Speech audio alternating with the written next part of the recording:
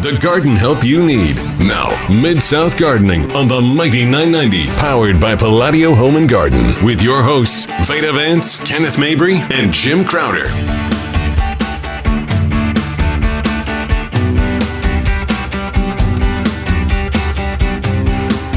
Good morning. Welcome to Mid-South Gardening. Glad we can be up and with you this morning. I can never get ready. It's too hard. I don't care days. what time I get up on a Saturday morning when I just can't get it together. Well, it's like I can get here at 5:53, and then you're like 5:53, 5:56. It's not like Careful, Veda. it's not like 5:50 for me. It's always 5:53. How can I do that so good? That's good. I guess that's the perfect You got it routine. down pat. But good morning to you, Miss Veda. And good morning. You are Miss Veda with Palladio Gardens right there on Central Avenue. You're Kenneth Mabry Right there at Dan West. Yeah, right there on Poplar Avenue. Yes. Oh, I'm on You're on Central. Mm-hmm. Yeah. I was like, wait, where am I? All right, so what about this week? It went by so fast. It really did, because we were all getting our shrubs in. Yeah, we're getting stuff in, getting ready for fall. Yeah. I want to, like I said, I want to hear you say it's fall, y'all. But not yet. It's fall, y'all. I mean, just because it's warm still in the Mid-South, September 21st, the first day of fall. Okay, I'm Isn't going to go with it? that. Yeah. Yeah, so how long do we have? Not long. I can't count backwards. 19 days till fall. 19, 20. But even 20, walking out 18. walking out in the mornings, It's still not horrible. no, you can feel that. You can just feel Almost. it coming. You know. Yeah, that almost. And then the biggest thing for people is, how long do we wait? No, I think we're just ready. Before we start yanking all that spring and summer stuff up. Oh, I think I'm going to have to wait a little longer. than Well, that. yeah, I agree. But some bedding plants that we planted in the spring look absolutely wonderful. Yeah. I mean, they're really beautiful just right now. bam, And there are a few, like at my place in the front yard, especially that faces west, that look not good at all. Those sun patients on the end. Yeah. So, Yeah. I'm ready to go ahead and get that. I mean, I would do it today, Agreed, honestly, if I had yeah. the time. I'm ready to just go ahead and get that stuff up and just start fresh. Yeah. I really am. Right. And then the stuff in the back, Veda, looks great. Just let it be, Yeah. right? Yeah. I'm not in a really big hurry to yank that stuff up. Well, because, anyway, you don't redo your whole yard at one time.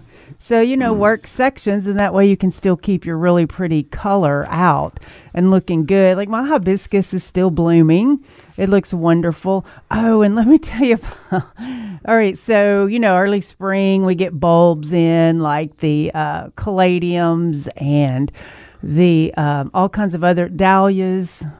What's some others we get in? Oh, in the spring, Yeah. the cannas, the dahlias, Yeah, the gladiolas, I couldn't even think. the caladiums, the and tuberous begonias. begonias. Okay, so we had the tuberous begonias in the box, of course, and as time progressed, it tried to grow in the box. So when I took it out, it was like 3 pencils, but real rubbery, and they were white. The corms were, or the tubers were, but they were just long white green beans looking like.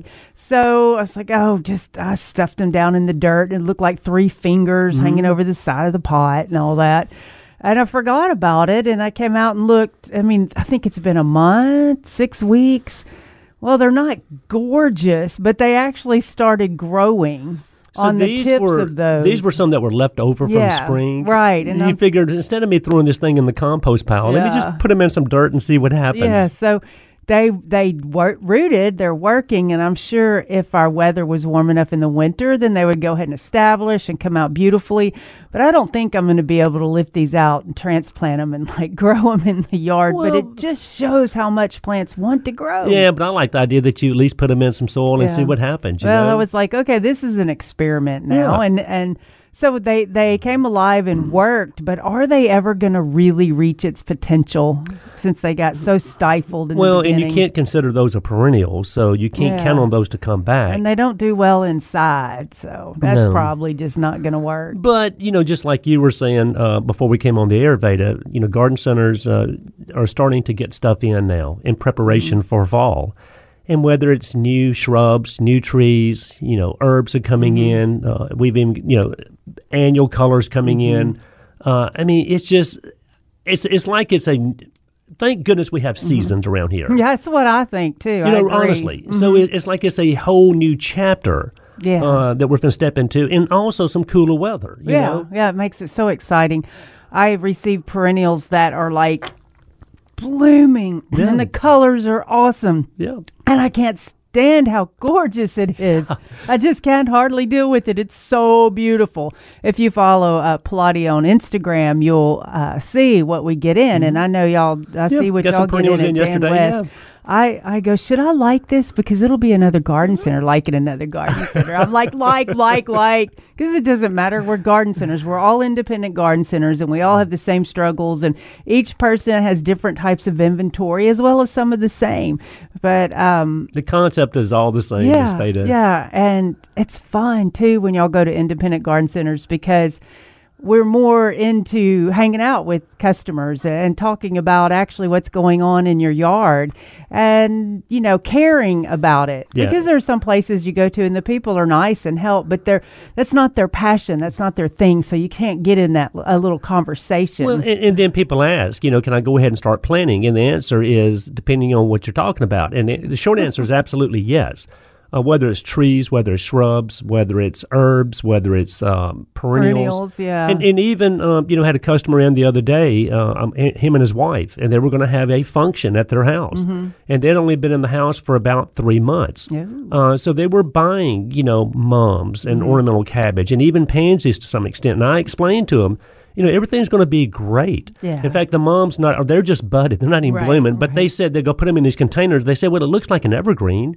Right. I said, yeah. So it doesn't matter. You know, right, exactly. Right. So, but then as far as the annual color, you know, the pansies and violas and dianthus and those kind of things, I mean, I'm sure they're going to be fine, but, you know, it's a little early for those. But if you're having, you know, people coming over to the house or a party or whatever, and you want to spruce up, you know, the front of the door or the pots, absolutely you can. Right. Hopefully that will work out. You know, hopefully our September won't do one of those big jumps where... Because, you know, like the pansies start stretching and the cabbage start getting little aphids and all. Mm-hmm. But we can still recover that. When it starts to get hot, you mean? Yeah. Now we're, you know, it's going to just cruise on, no problem. But hopefully we won't get hot. Or if we do, it's just a day or two, which the plants aren't affected by that. Well, but also, you know, life is good, Veda, because it's football season. You do know that. You know, in fact, the Tigers play tonight. Oh, you know, I like it when they play in the day because they're right next to our garden center. It's so exciting to hear all that, but they're playing tonight. I mean, you'll have sometimes the fair going, the football games going. I mean, you can't even, you know, stick a pin in Central Avenue with so many people, you know? Exactly. But that's, like I said, that's a lot of fun. Yeah. And so there's a lot of events going on. Have you heard... what kind of fall events are going on in the garden industry right now? I've just been so busy like you have, you know, at work, just trying to get to work, home to work, you know. Right. So we need Mr. Paul or Jamie or Miss Gloria to give us a call and let us know all the great things that are happening around in the Mid-South. Yeah, and also, you know, we'll get into it when we get back from the break. Had a gentleman last week, he was asking about why his figs were so small. Remember, and I made a little note, and I did a little research, and you're not going to be surprised on what I found. I can imagine. Yeah, we received figs 2 weeks ago, and they showed up with figs on them. Just beautiful, and they're pretty good size. And I'm thinking, man, do I pick these off right here? But that's going to make it more inspirational to buy your plant when there's actually figs on it. Yeah, but you got to just not pull them off and eat figs just yet. At least, I know I won't pull them off, but it was the satisfaction of harvesting fruit. Yeah. I mean, I know I won't eat them. That's what I mean. But how do you eat figs? I've just seen them mushed up in fig Newton bars. I think that's the only way I've ever eaten a fig. You pluck and eat it just like you just start eating them. Huh. Oh, yeah. I'll try that maybe. But anyway, when we get back from the break, guys, we are going to talk about why this gentleman's figs were so small this year. But Veda, I got to talk to you about later on about some weed barrier that's pretty cool. You know, right. It's a weed barrier that I was like, okay, now I get it. Okay. Right. Yeah, maybe that works like that. And an easy way to get some watering done. We'll talk about some boxwoods. We'll talk about some other products like some bat guanos and so forth. And then, we get into some green seeds, that people are going to start doing this fall. Right. And then I know that you and I have talked about this. The house plant of the week is the Audrey fig. I'm just telling you. The more You're I look loving that one? Oh, the Audrey ficus. Yeah, I am. Maybe because it's, we'll talk about it. It is cool. And I like the natal mahogany. Look at her. I've got some bats. Yep, bats. Not batty, but bats. Bats. Well, and you're talking about bat guano. I'm talking about bats. Where the guano comes from. Exactly. Can you imagine the things we do to garden? But that's just how it is. It's not weird when you're gardeners. If somebody's not a gardener and you say bat guano, worm castings, cow manure, like this one guy carried the bag. His wife is a gardener, and he carried the bag, and it was kind of dirty on the outside, and he's got his holding his hands out, going, "Where's your bathroom? I gotta get this off." Like, that's so cute.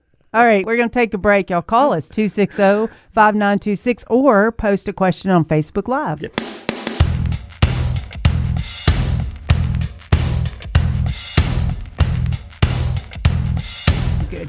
Good morning, gardeners, and welcome back to Mid-South Gardening. Glad you can enjoy us this morning as well. Yeah. Give us a call, 260-5926, 260-5926, or shoot us a text on the Mighty 990 Facebook page. Jan Childers said, "Good morning, Dirt Buddies." Good morning, Jan. Absolutely. Were you ready for the bat guano? No, the figs. Oh, yeah, the figs. Gentleman called last week and wanted to know why his figs were so small, Veda. And so I started doing a little digging last night, and it says, like I just told you, you're not going to be surprised on what I'm going to tell you, okay? First of all, the figs have very shallow root systems, which we all knew that, okay? So they're sensitive to stress. Okay, so they've got shallow root systems. On a fig. So overly hot weather, so I almost fell out of my chair.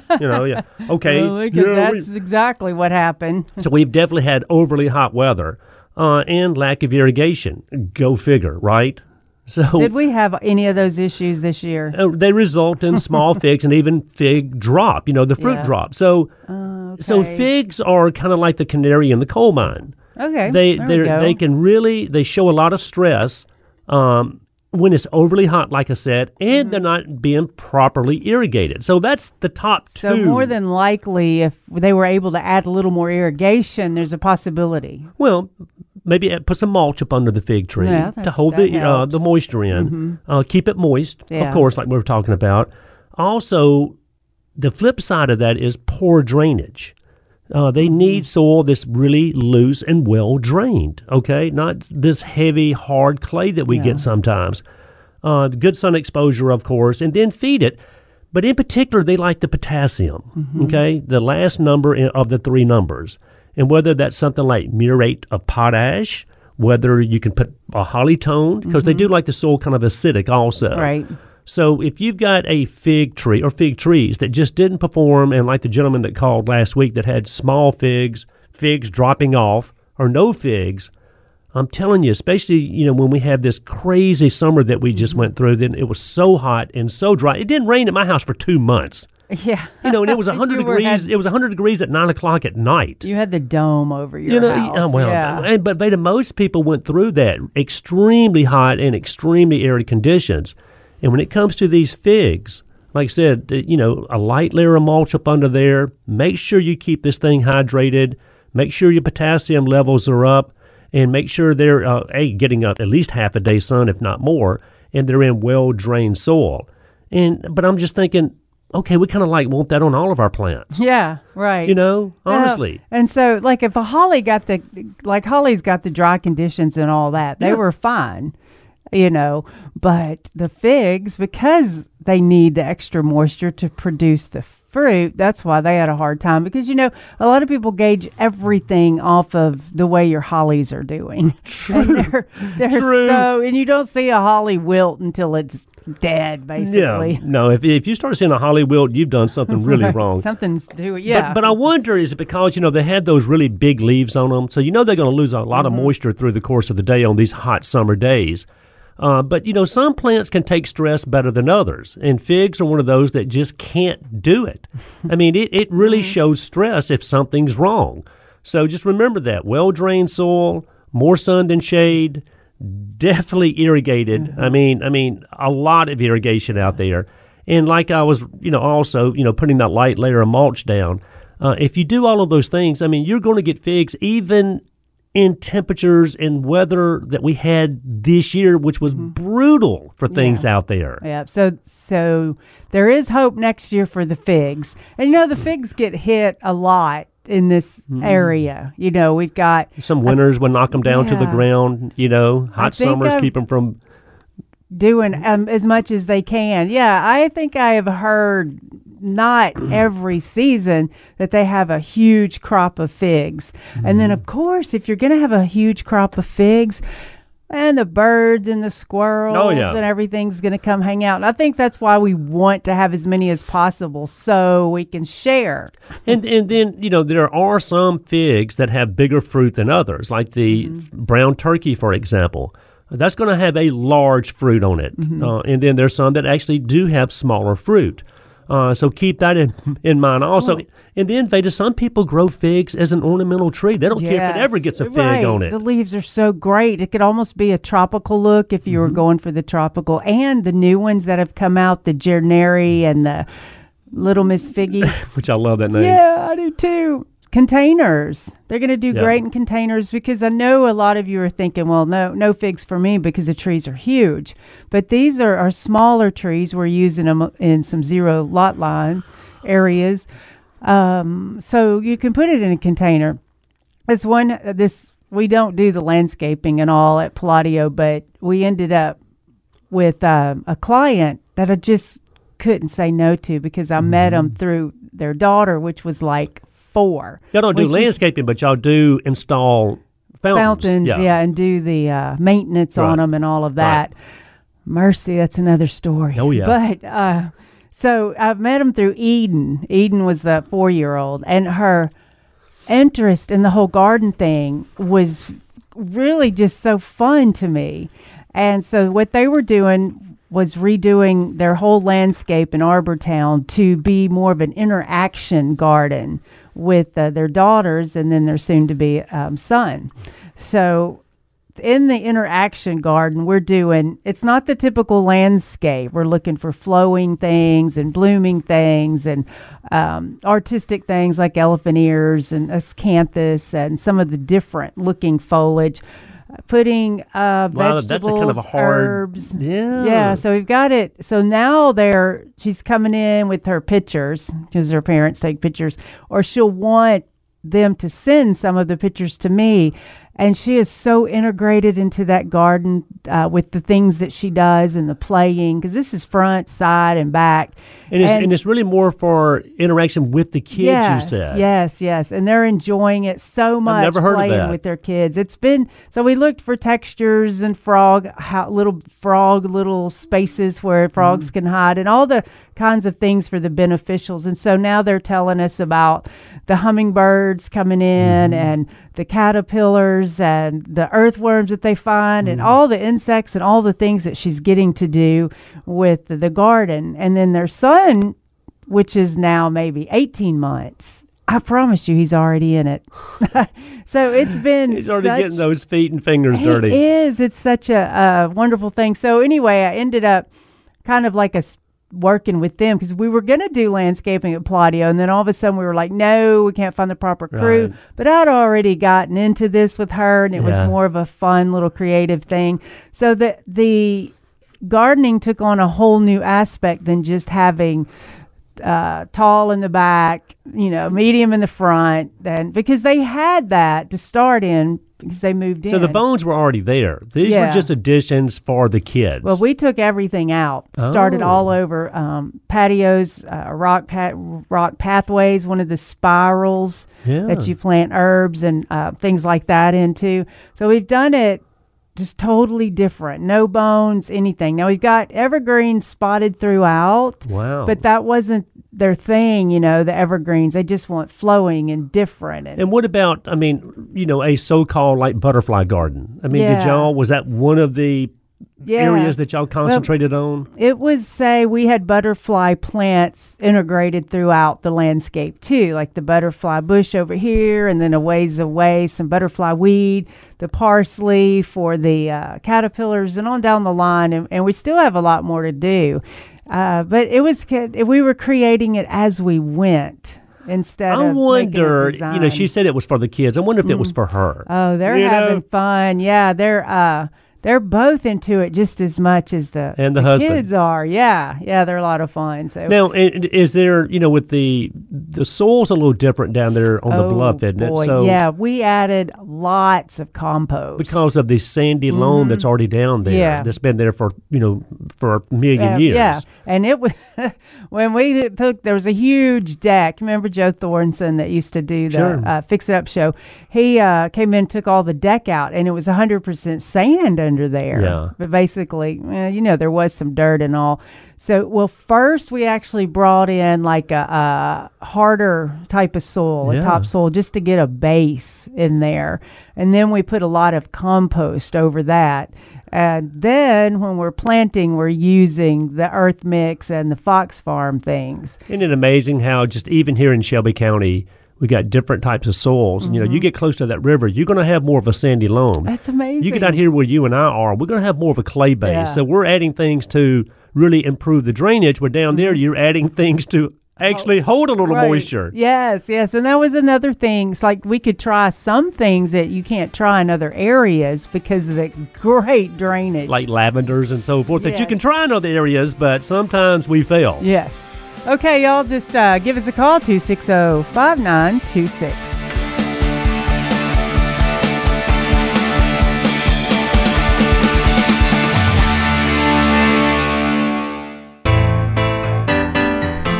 Good morning.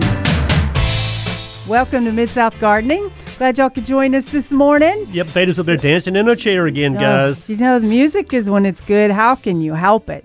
So I had a customer come in, and it's the hydrangeas wouldn't bloom thing. So we went through, a whole lot of different scenarios, and I'm going, okay, let me show you the fertilizers and everything you need. And this was the old-fashioned mop heads, pinks and blues. Right. And then I thought, wait, one question I haven't asked. When'd you prune them? I did that one. Okay.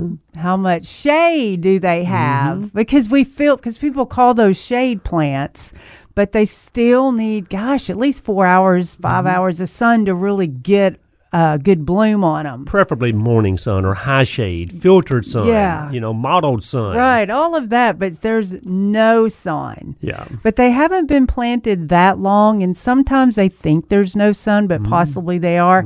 I said, well, maybe transplant them. And she's like, no, they've just planted, and maybe he should not have put them there. I'm like, well, let's just do this. So we went the full-fledged. We got because she wanted to be blue, so we got the hollytone. And the worm castings. Because the more acidic the soil is, the bluer they're going to be. Yes, and she wanted blue. And hollytone has got sulfur in it that acidifies the soil. Right, because hollies need acidity. Right. And, you wouldn't think hydrangeas do, but for the color, yeah. So we did the worm castings, the hollytone, and the big bloom. And I said, just do it all at once. And then she's going to wait and then do it again next spring. Well, and then hopefully, a lot of reasons why the old-fashioned mop-head hydrangeas aren't blooming is, like you said, typically it's three things. One is that they're in just deep shade. And even then you always get a few little blooms, but not the big, flush that you would like to see. Yeah. Secondly is a lot of people go out there in the late fall, early winter, they see all these sticks sticking out of the ground, and they don't like the way it looks, and they cut them back. Right. Well, most of your old-fashioned hydrangeas bloom next year off of this year's growth. Right. So if you cut them back, you're cutting the blooming tissue off. And, she said she was just taking out the dead twigs, and even if you took some of the live twigs, it's still okay. You're just it's the tops. Yeah, that's exactly right. And then thirdly is you can do everything just right, Veda, and get one of these crazy winters where it's 48 degrees during the day and then 13 that night. Those real drop in temperatures that we get, and it knocks all the blooming tissue off. 3 years ago, there wasn't a hydrangea in Memphis that was blooming. The old mop heads because of that sudden drop in temperatures. Those are always sad years. Yeah, so... but I mean, a lot of times when you talk to people, especially if they've had hydrangeas in their landscape for quite a while, and they're just not blooming, it's usually something that we're doing. And sometimes, like I said, it can be more weather related. Yeah. That's what it is on hydrangeas. And then they get the bacterial spots. Big time right now. Oh, and it's just the way the weather is. Some years we do, some years we don't. Someone was coming in purchasing hydrangeas and all new inventory, and we've got them spread it apart as much as we can. Because, when everything comes in, it's a little bit too close until we get a few bought. But not really any of those spots because we got them in after our type of weather that we had to make them that way. But we still have to do some overhead irrigation. And so there's a few little spots, but she was trying to find the absolute perfect one so it wouldn't happen when she put it in her landscape. It's like, no, this is just going to be a thing with them. I mean, there's not a hydrangea in Memphis right now that doesn't have spots on the leaves or crinkly leaves showing stress. I mean, there just isn't. Those crinkly leaves. Yeah. I mean, it's just they look horrible right now. And like you said, Veda, some years are worse than others when you start seeing the black spots that are on the leaves of your old-fashioned hydrangeas. And either that's a bacterial or it's a fungal. They look very similar. But, things like copper fungicide and Daconil, those two in particular, other fungicides also, but that would be my top two. And I was telling a lady yesterday the same question with pictures, by the way. Yeah. To go ahead and get out there and start spraying these hydrangeas, come back in about 10 days, 2 weeks, spray again. You want to spray at least twice. And I told her, I said, these leaves are going to drop this winter. When it starts getting cold, they'll drop their leaves. I said, get all that debris out of there also. Yeah. And when you spray, you're spraying the foliage and the ground. And then watch that new growth next spring. It should come out pretty and clean and green, okay? Yeah. Now, if you start seeing any spotting early in the season, you jump on it. You pick off those leaves and spray that fungicide. But it's not uncommon at all. And some years, like you said, Veda, are worse than others, but we're seeing a lot of it this year. And it makes them look horrible. I get it. But most of that is a combination of weather, and it could be the environment that the hydrangea's growing in, a stress environment. Yeah. 9 times out of 10, we're putting hydrangeas. Well, first of all, they don't even want to be here anyway. They don't like Shelby County. They don't like our weather whatsoever. Yeah. We're not in Nantucket, okay? But where there's a Nantucket blue hydrangea. Yes, there is. But stress can do a lot of that also. So I agree with you. High shade is a perfect environment. Even some morning sun. I've got one that gets morning sun. Now, it looks horrible right now like everybody else's does. But I know that when it drops its leaves, like I said, I'm going to get all that debris out of there. I'm going to clean it up. And then I'm going to watch that new growth really carefully next spring, Veda, and it should come out clean and green. And I'm going to do the basic fertilization so it can have more nutrients to come out of the stress. It may lose some leaves prematurely. I'm going to spray, even though there's different studies, but I'm going to spray like the seaweed or the super bloom over it because there's microorganisms and all of that. And I'm trying to get it on the foliage, to get it in the little bacterial spots, adding some beneficial bacteria to hopefully slow that down too. Since the leaves are going to fall off, I'm not going to spray, but I'm definitely going to get them out of the way. Yeah. But next spring, like you say, because we're coming into a season, we're trying to have it last all year. That's right. Then I'll spray copper I like or the copper. neem. Either one of those I'll spray if the leaves start coming And the on. neem is fine to use when the temperatures are cool enough to where you can, especially in the spring. Right. But I like the idea where you said you're going to do the hollytone and the earthworm castings. You're using the hollytone as just a good, natural, organic, non-burning type fertilizer. And it's great for acidic-loving plants. In this case, hydrangeas. But also the earthworm castings as a top dressing because you're also working on the soil. The plant can't get up and walk away if it doesn't like where it is, okay? Like earthworms don't like where it is, so they move. But our plant, No, so you're working on both the soil and you're putting that nutrient value in there. So, Yeah, but I think you told them right for sure. So we're going to make sure that we have great blooms next year, but we can't guarantee the weather. Yeah. I wonder how, well, first, the one thing I was thinking about is you can prune the dried blooms off the hydrangea, just at the ends, don't go deep into it. Deadheading, not a problem. Yeah. But I love to keep those on there. I really like to see the dead hydrangea blooms in the winter. Actually, it's just some people do, like you. Some people don't. I just want to see that because that adds different textures. That adds places for beneficial insects, birds, even. Seeds. So yeah, that would be interactive. That was the word we were trying to think of. The interactive garden. That's going to be something fun to put in her yard, actually. I just thought of that because we're still doing some stuff in the back. But I just wanted people to be aware that, hydrangeas do look horrible. I promise you right now. I mean, I haven't seen one in Memphis that doesn't. And spraying with the copper, like you're talking about, or the daconil, or even the neem, it would definitely help for next year because you want them clean before they flush out next year. And that's why, I want to spray now, come back in 2 weeks and spray again. But that's why I also want to get that debris out of there later on this fall or in winter, because I don't want those spores just laying there up under this hydrangea ready to go next spring either, Right, right. And anyway, when I'm doing the fertilization to the hydrangeas, just go ahead and do your whole yard if you're using like the organic or the natural, because it's not going to give fertilizer to the plant so fast that it flushes out quicker than needed at this time of year. Right, you're not going to force that growth before winter. Yeah, because... Okay, so we've got September, October. Sometimes, what's our last frost date? October? No, probably November 15th. November 15th, that's it. So, really, we still have 3 good months before the frost date. Yeah, you're fine. And I think the last frost date's April 15th. I think the beginning of the frost date would be like November 15th. But like I said, if you're feeding with organics, and we'll talk about this more this fall, I'll go out there at least twice a year and feed organics, whether it's in the spring, usually starting in the spring. But my last application is definitely in the fall. And a lot of people have it in their mind they can't feed in the fall because they don't want to flush growth there again before winter sets in. Well, if you're using a good organic fertilizer, you're not going to prematurely flush anything. You put the fertilizer down, the soil breaks it down to a usable fertilizer, and the plant uses it as it needs it. Yeah. That's the beauty of it. I know. I love it. It's like the food's always there. And then this is a hard time. Well, we'll go back over it the next few minutes.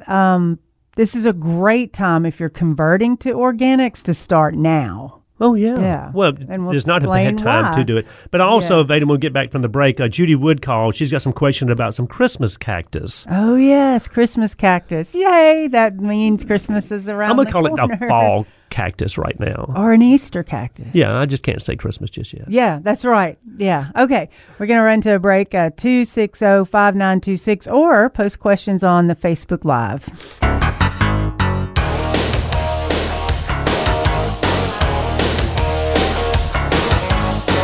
Good morning, gardeners. Welcome back to Mid-South Gardening. You can text us a question on Facebook Live. The Mighty 990 Facebook page. Yes, and you can call 260-5926. And if you don't want to be on the radio, then Philip, our program director, he's looking at me, will I? Yes. He'll take your question and put it on the board, and that way you don't have to talk on the radio. Yeah, and then we did have a texter on the Mighty 990 Facebook page, Miss Judy Wood. She said, questions about Christmas cactus on the covered porch. Several branches have been just falling off, and we've seen that before. Is this a watering issue, ? And how to treat a white substance on the leaves. Some is easy to rub off and some is not. Well, maybe that could be the mealy bug too instead of the bacterial spot. It could be. I mean, what I would do is I would start over if I was Judy. I would, first of all, I'd make sure that I had a container that had really good drainage, okay? Whether it's a clay pot, plastic pot, ceramic, it doesn't matter, but just good drainage is a must. I would go ahead and repot it just because, and just use a good, high quality potting soil or a succulent cactus soil, one or the other. So make sure the pot, and then also make sure it's the right size pot. You don't want a pot that's way too big, and you surely don't want one that's so small where the Christmas cactus is root bound, okay? And this is going to be true with any houseplant that we repot. Yeah. So if you need to bump up the pot size, go no more than 2 sizes up. Use a good high-grade potting soil. Make sure you've got good drainage. And I would go ahead and just get it repotted firstly, okay? Because a lot of times I've seen Christmas cactus, and I don't know why. It might be the only whole houseplant beta that we do this to, where it's been in that same pot for 25 years. The soil level is gone. Half of the soil has been just eaten up. It's gone. It's halfway down in the pot where it used to be. So that's why I'm saying, check the pot size, check the drainage, good high-quality potting soil, and get it repotted. And then, Judy, of course, there's a million different fertilizers, whether it's a water-soluble plant food or whether it's granulated like Osmocote, okay? And definitely start feeding it. But I'm like Veda, if you've got this white substance that's on the foliage, there is an insect called a mealybug. I mean, I'm not saying that's what it is. It surely can be a mealybug. And if it is a mealybug, you've got to start spraying to kill those things. And they're not the easiest insect to get rid of. But if you're spraying more than one time, which you'll definitely have to do, you can get rid of these mealybugs. And the other thing that I've seen on some of these, especially these older Christmas cactus, is just the old scab that gets on there. Yeah. It's just, it doesn't wipe off. It's just like part of the tissue itself. You just see that on Christmas cactus. It just kind of happens like that. I helped somebody transplant a Christmas cactus because that's what we were thinking too. It was just like you described, in the pot for 25 years, had dust on the top, because that's just how Christmas cactuses we do it. And then the leaves are it was kind of swiveled and pieces were falling off. Yeah. So we did the same thing, used the cactus succulent mix, but sometimes when you take it out of the pot, it's not totally root bound, so you have to hold it and then just barely set it in there. Hold the root system together, And then the ones that come off, you can actually just stick them, back into the soil. Right, pop them in half, where the little joints are, and stick them back in the soil. And hers started filling out and looking much better.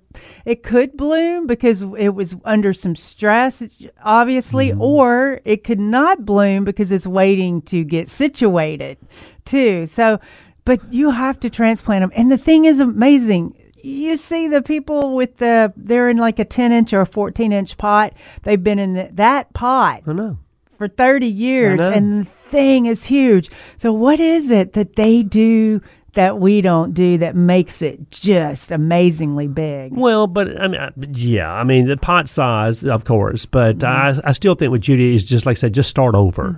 Yeah, you mean by taking it out? Yeah, taking it out, and if the pot is still the right size, make sure that you really disinfect that pot. Wash that thing down really good, rinse it off really good with that water. Good, like I said, good high quality potting soil, repotting. And I would go ahead, and if anything looks really horrible as far as the, what do we call them, a frond, a leaf, a limb, whatever we call it, I'd go ahead and clean it up and cut out anything that looked really bad, start feeding this thing to stimulate new growth, and I think Judy would be okay. Now, as far as the white Judy, I almost have to see a picture to tell you, whether it's a little mold that's on there, whether it's mealybugs that's on there, whether it's just a scab that's on there. But I think she's doing the right thing by washing it down as best she can. And if you see little white, fuzzy bumps, then that is definitely mealybugs. Right, and then you can treat that. Don't spray neem or any insecticide on it, but you can treat it with alcohol on a Q-tip. Yeah. But when she's transplanting and adding nutrients, that also makes that plant more resistant to the insects. Yeah. So that's going to help a lot. More light, I see a lot of times we push them over in the corner. After they bloom, we just stick them back in that dark corner. Yeah, because that happened to me. I was doing the thing with the Christmas cactus, and I was like, every house has to have a Christmas cactus sitting around just looking horrible, collecting dust. What do you mean? Yeah. So, but this one wasn't. I had went the whole season of it in the house, and then actually it was around November, I think, bringing some houseplants in, doing this, and I was like, it's Christmas cactus. Put it in the garage, and came out I was going in and out of the garage, and then maybe 2 weeks later, it had buds on it because I changed the light situation. Yeah. And then it started blooming, and I'm thinking, now I don't want to take it inside because I'm going to move its location and maybe stress it, maybe lose some blooms. Drop the blooms. But people, the way the Christmas cactus get to us is they're shipped to us directly or to a grower in the area, and then they come to us. So actually, they go through a lot of movement. They before. do, and it's just the days of the hours of day of sunlight. When the days start getting shorter, a lot of times that would trigger them to go ahead and start setting buds. But also, if it is insect related, Judy, there is a granulated insecticide. The systemic houseplant granules that you can just sprinkle on the top of the soil. Water those in, and the roots will absorb that product. And if it is insect-related, it typically will kill most insects that will attack our houseplants. And you can do that without having to spray. Yeah, because if you're having a lot of insects on a certain plant, then it's definitely in duress. It's definitely switching. What's the word? Suffering. It's definitely suffering. And worm casting does tremendous fertilization to it. Do you work the worm castings into the potting soil? It's like Veda? I'm mulching, or just it. as a top dressing? Yeah, and really, I'm just taking a scoop full. Now, what's a scoop? 2 ounces, I guess. 3, 2, 3, something like that. So because not a it's lot. Pretty powerful, and just sprinkle it around, and you see great growth. But the one thing that has helped the most, and I know it's difficult when you've just got tons of houseplants, is taking them outside. And they seem to, of course, they're in their more natural conditions, and they'll sprout out quicker. They like the air circulation and all, and then they'll pep back up. But then I have to slowly work them back into the building because they've had such perfect conditions. So they've got lush, lots and lots of leaves. So I know when they come in, we're going to have some leaf drop, but it's still not horrible.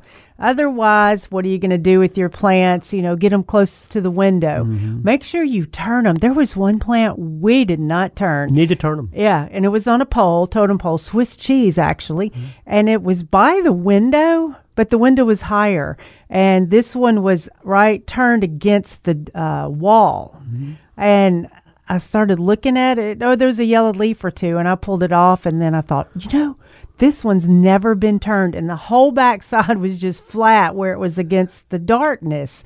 So we're turning it. Now a little new growth is coming out. It's amazing. It is.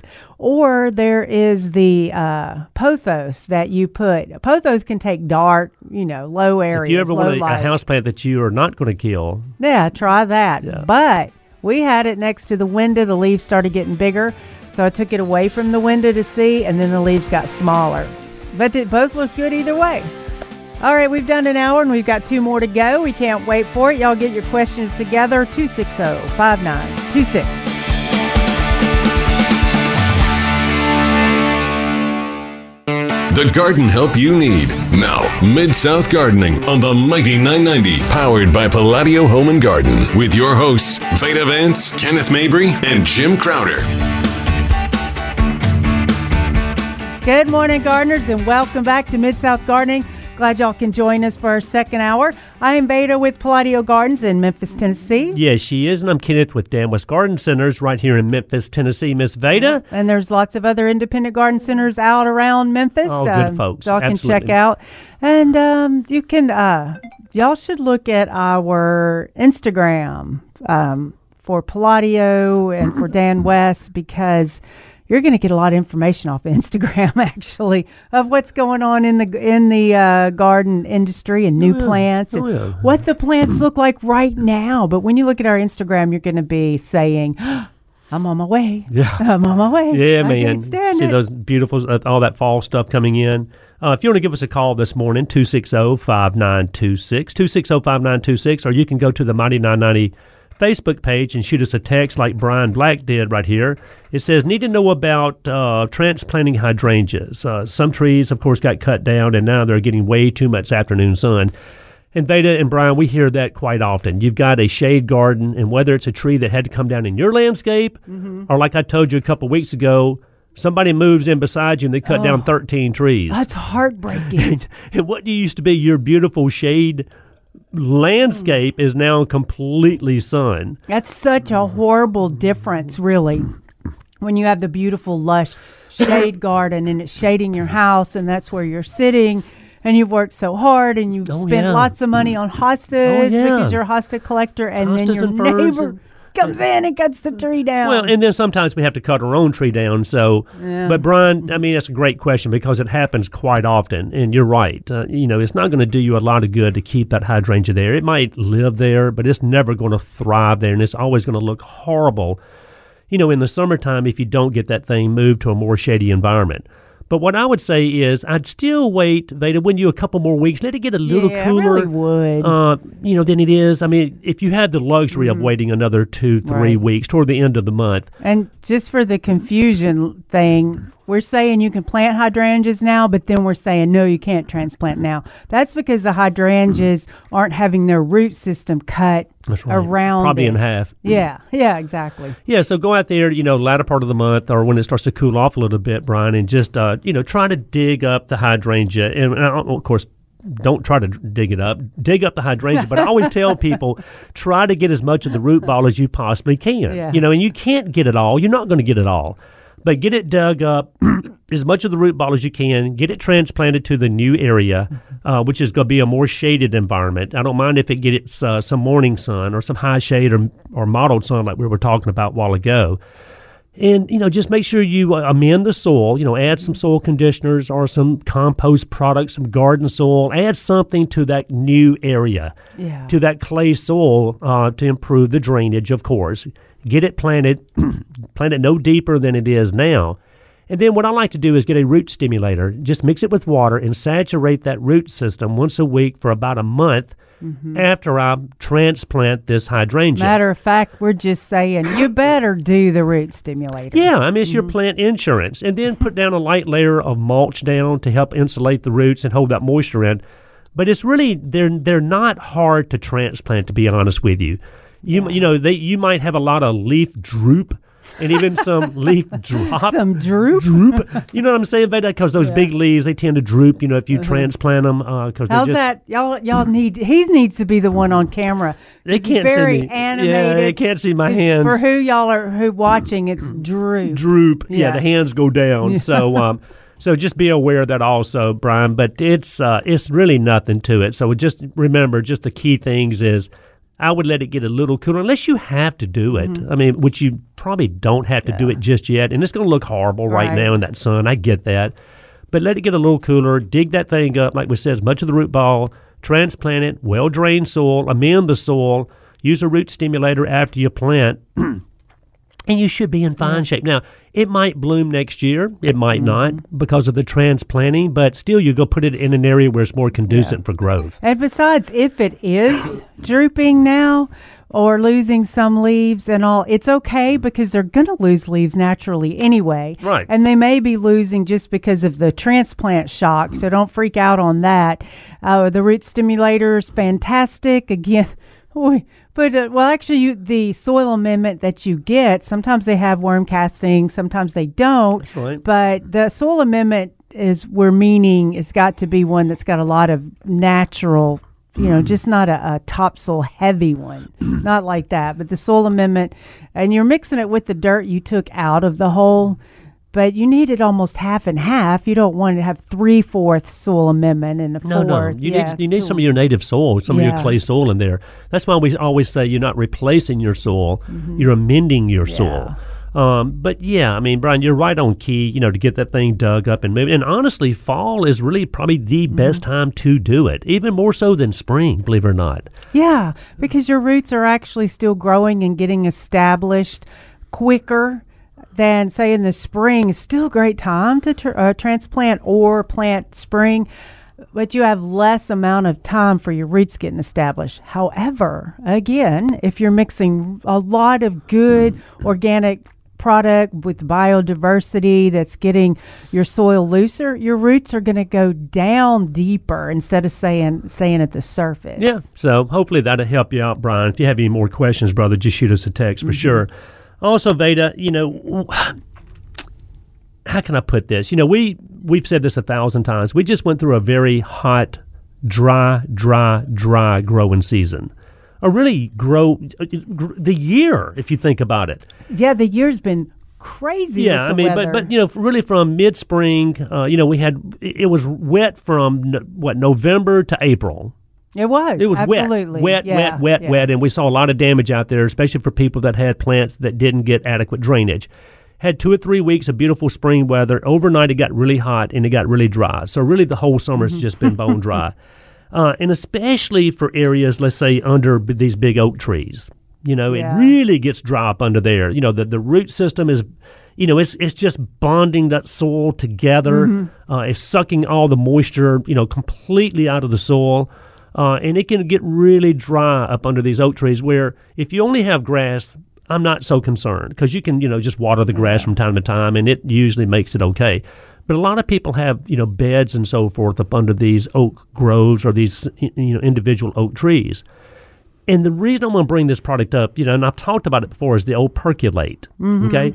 Percolate is a liquid that you dilute and spray on the soil, and it makes almost water wetter. You get better penetration of water after spraying the soil with this Percolate. Isn't that amazing? You, it is amazing. You can go out there with your water hose and water an area that's just baked bone dry, and half the water is running down your yard into the curb, okay?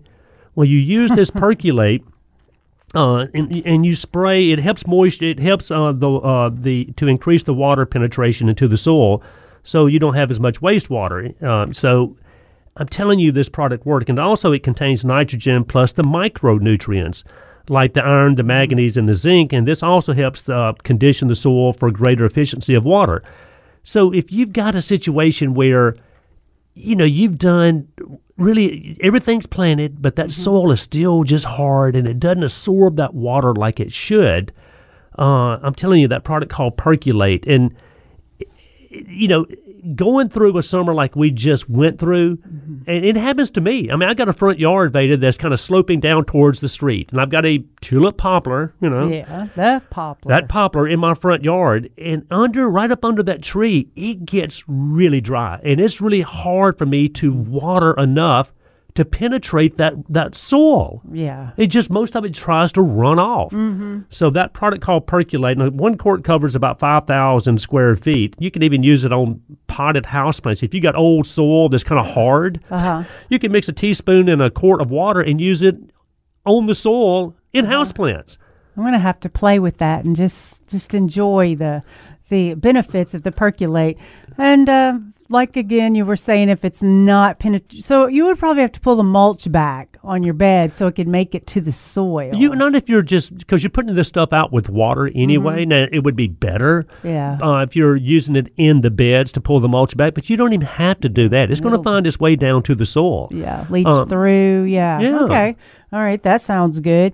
Also, we have put compost in areas that are not absorbing the water quick enough, hoping the compost is going to hold it a little longer where it will work its way down into the soil. But if it's hard as well, sometimes you do have to take the screwdriver to the container and poke holes in it. We have to do that in the garden center with plants that come in, in the little 4-inch pots. Yeah. And growers have them in sphagnum for the grower benefit, but then for our benefit, it's not so good. But they get, sometimes, the sun's just blaring and they're not wilting yet, but the soil's dried out and it's so hard that you can just water and it's not going to penetrate. So a lot of times I'm just pushing my thumb into the pots while you're trying to, and I mean, it does not that many pots. It's not like I'm doing 100, but it helps it work its way back down into the center of the root ball. But I tell you, it's amazing how hard soil can get. It is. Case to point, I told you about this, but I know we got to go to a break. I had those 2 Nandinas that were on either side of my front door for years, okay? And I just kept them cut short, and to the point they didn't even look like a Nandina. It looked like just a nice round green shrub. And finally I said, I'm fixing to dig these things up. And it was in the middle of the summer. And I water like everybody else. I mean, I don't overly water, but I don't underwater either. Yeah. And I started trying to dig these Nandinas up. And I mean, well, first of all, I think I broke the first shovel. Yeah. Was it the Domestica, the old-fashioned one? Well, it was Domestica compacta. So it was, the old-fashioned, except in a dwarf form. But the roots are going to be the same. And I mean, guys, I dug. So I had to go get an axe finally and started trying to axe this thing out. But it wasn't just the Nandina, which are hard to dig up. It was my soil that was in that particular part of the bed. It was like digging through concrete. And I'm like, how can soil around here get this compact and this hard, honestly? Because, that's a big... Well, I guess we need to go to a break first. Okay, so y'all pick us up on Facebook Live or call us at 260-5926. We'll be right back.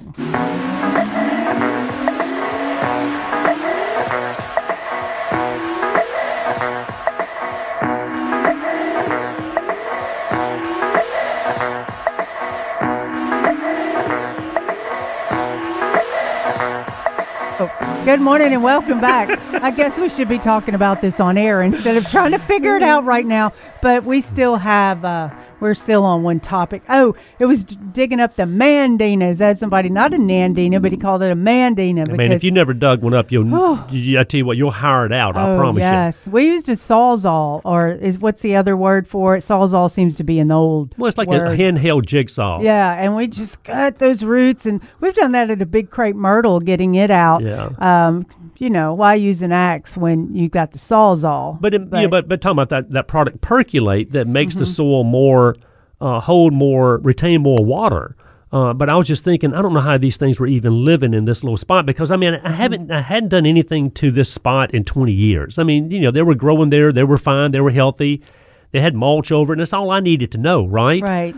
But little did I know how horrible that soil was right there, though, Veda. Yeah, that's what it was. It's all misconceiving a lot of times, because when we dig our soil out, our native soil, and chop it up, it's crumbly and nice. Mm-hmm. And so you're thinking, oh, this is good. Why do I need? But our soil converts back to that hard pan soil. Yes. So we're adding the compost to it to loosen that soil and keep our normal hard pan soil from taking back over. Well, I replaced the Nandinas with arborvitaes, so I knew, look, these things have got to have good drainage. Yeah. And I can't have just a whole, like a bathtub setting here that's going to just hold water and rot these roots of anything that I put in there.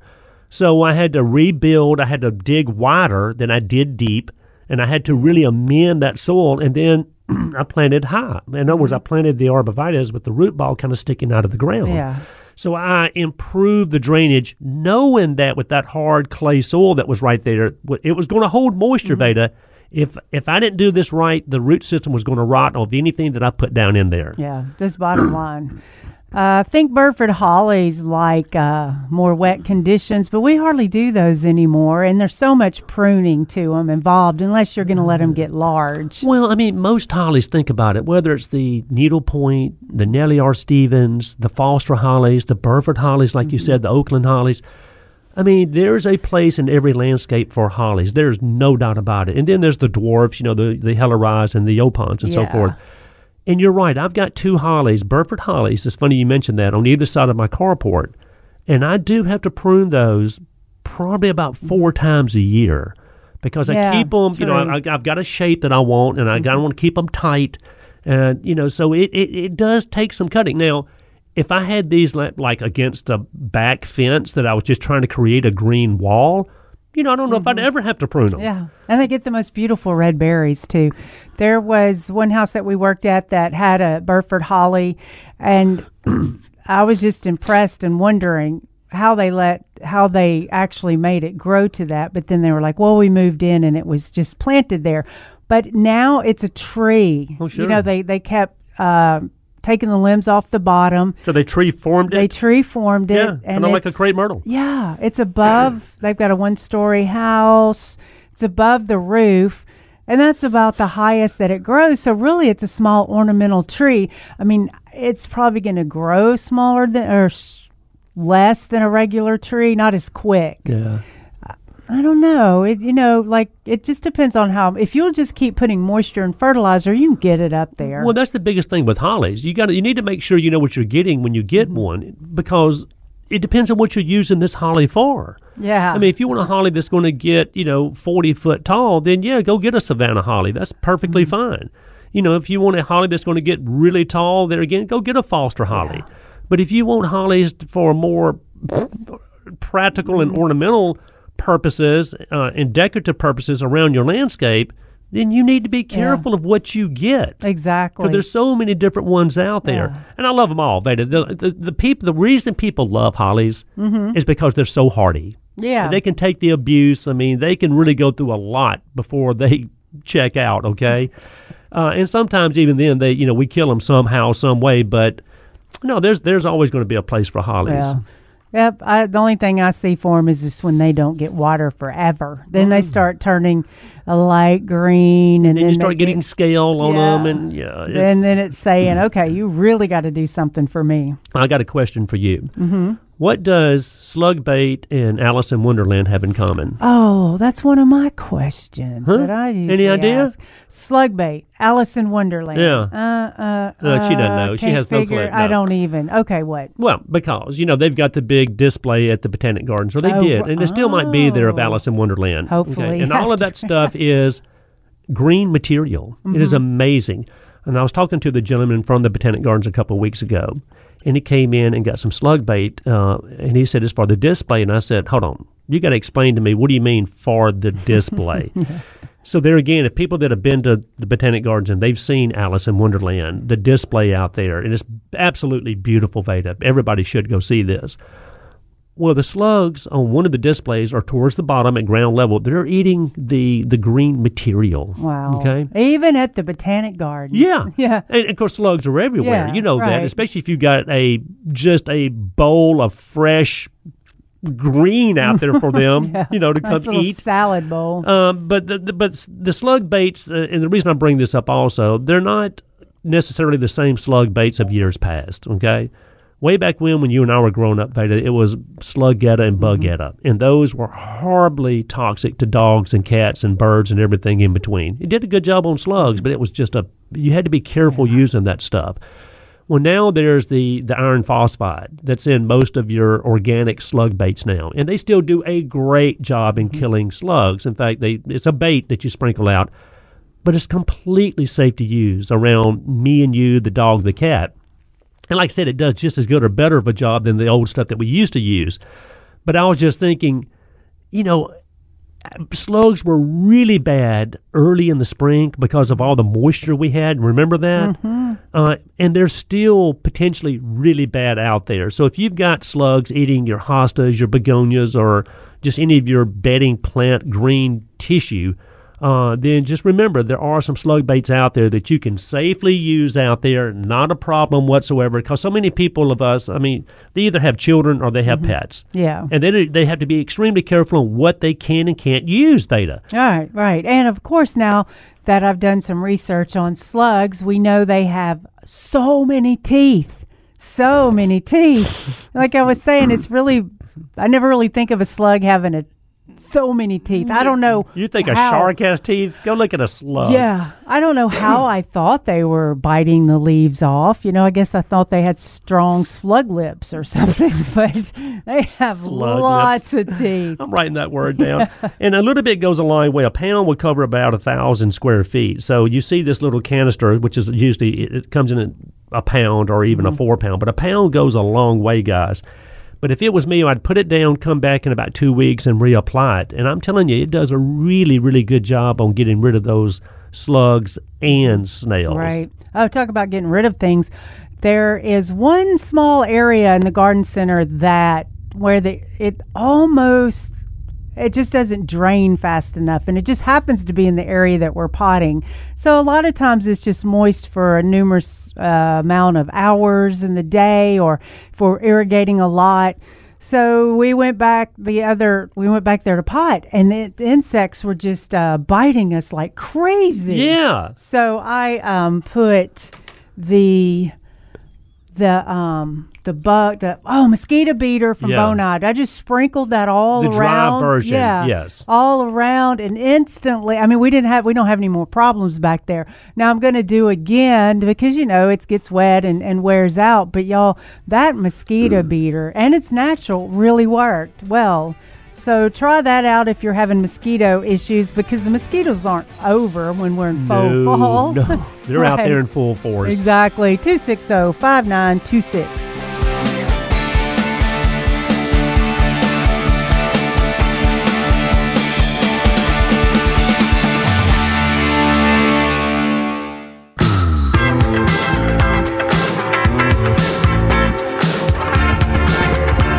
Good morning, gardeners, and welcome back to Mid-South Garden. You can call us 260-5926. I think a lot of people are cruising to the lake for Labor Day weekend, but then there's a lot of people getting out in their garden, too. And we've got Jamie, the master gardener. Good morning, Jamie. You're in the Mid-South Garden. Good morning. Hey, Jamie, good morning to you, buddy. Look, y'all just mentioned something that's a city treasure that not everybody in the city knows about, the Botanic Garden and the Dixon Gallery Center. Those are city treasures, and people need to take advantage of that thing more and more than they do. Oh, well, I can't agree more. And, Jamie, it was just the gentleman that came in from the Botanic Gardens. He was really kind of like the head guy looking over the plant material that made up Alice in Wonderland. And I hadn't had a chance to go over there myself, but I was looking at the pictures, and it was stunning, I'm telling you, what I was looking at. And he said there have been, thank goodness, droves and droves and droves of people almost on a daily basis going through the Botanic Gardens to see this display. And then I was just thinking, here's this little bitty little old snail, out there by the millions, I guess, really affecting some of the growth at the very bottom of one of these displays. Of course, so he was putting the slug bait out. But I was just thinking, out of all things, that's going to affect this beautiful display over there would be one of the smallest, little nastiest little creatures out there, which is a slug or a snail, right? Right. But it is a city treasure. And y'all were speaking earlier. We're Master Gardeners in February. We hadn't got the dates, except I think it's going to be the second week in February. We always do a thing with Master Gardeners and the Botanic Garden Presents. And we got two good speakers coming this year. It's going to be either the 7th or the first or second week in February. So that's something to look forward to. Now, hold on. And now, Jamie, would that be at the Botanic Gardens?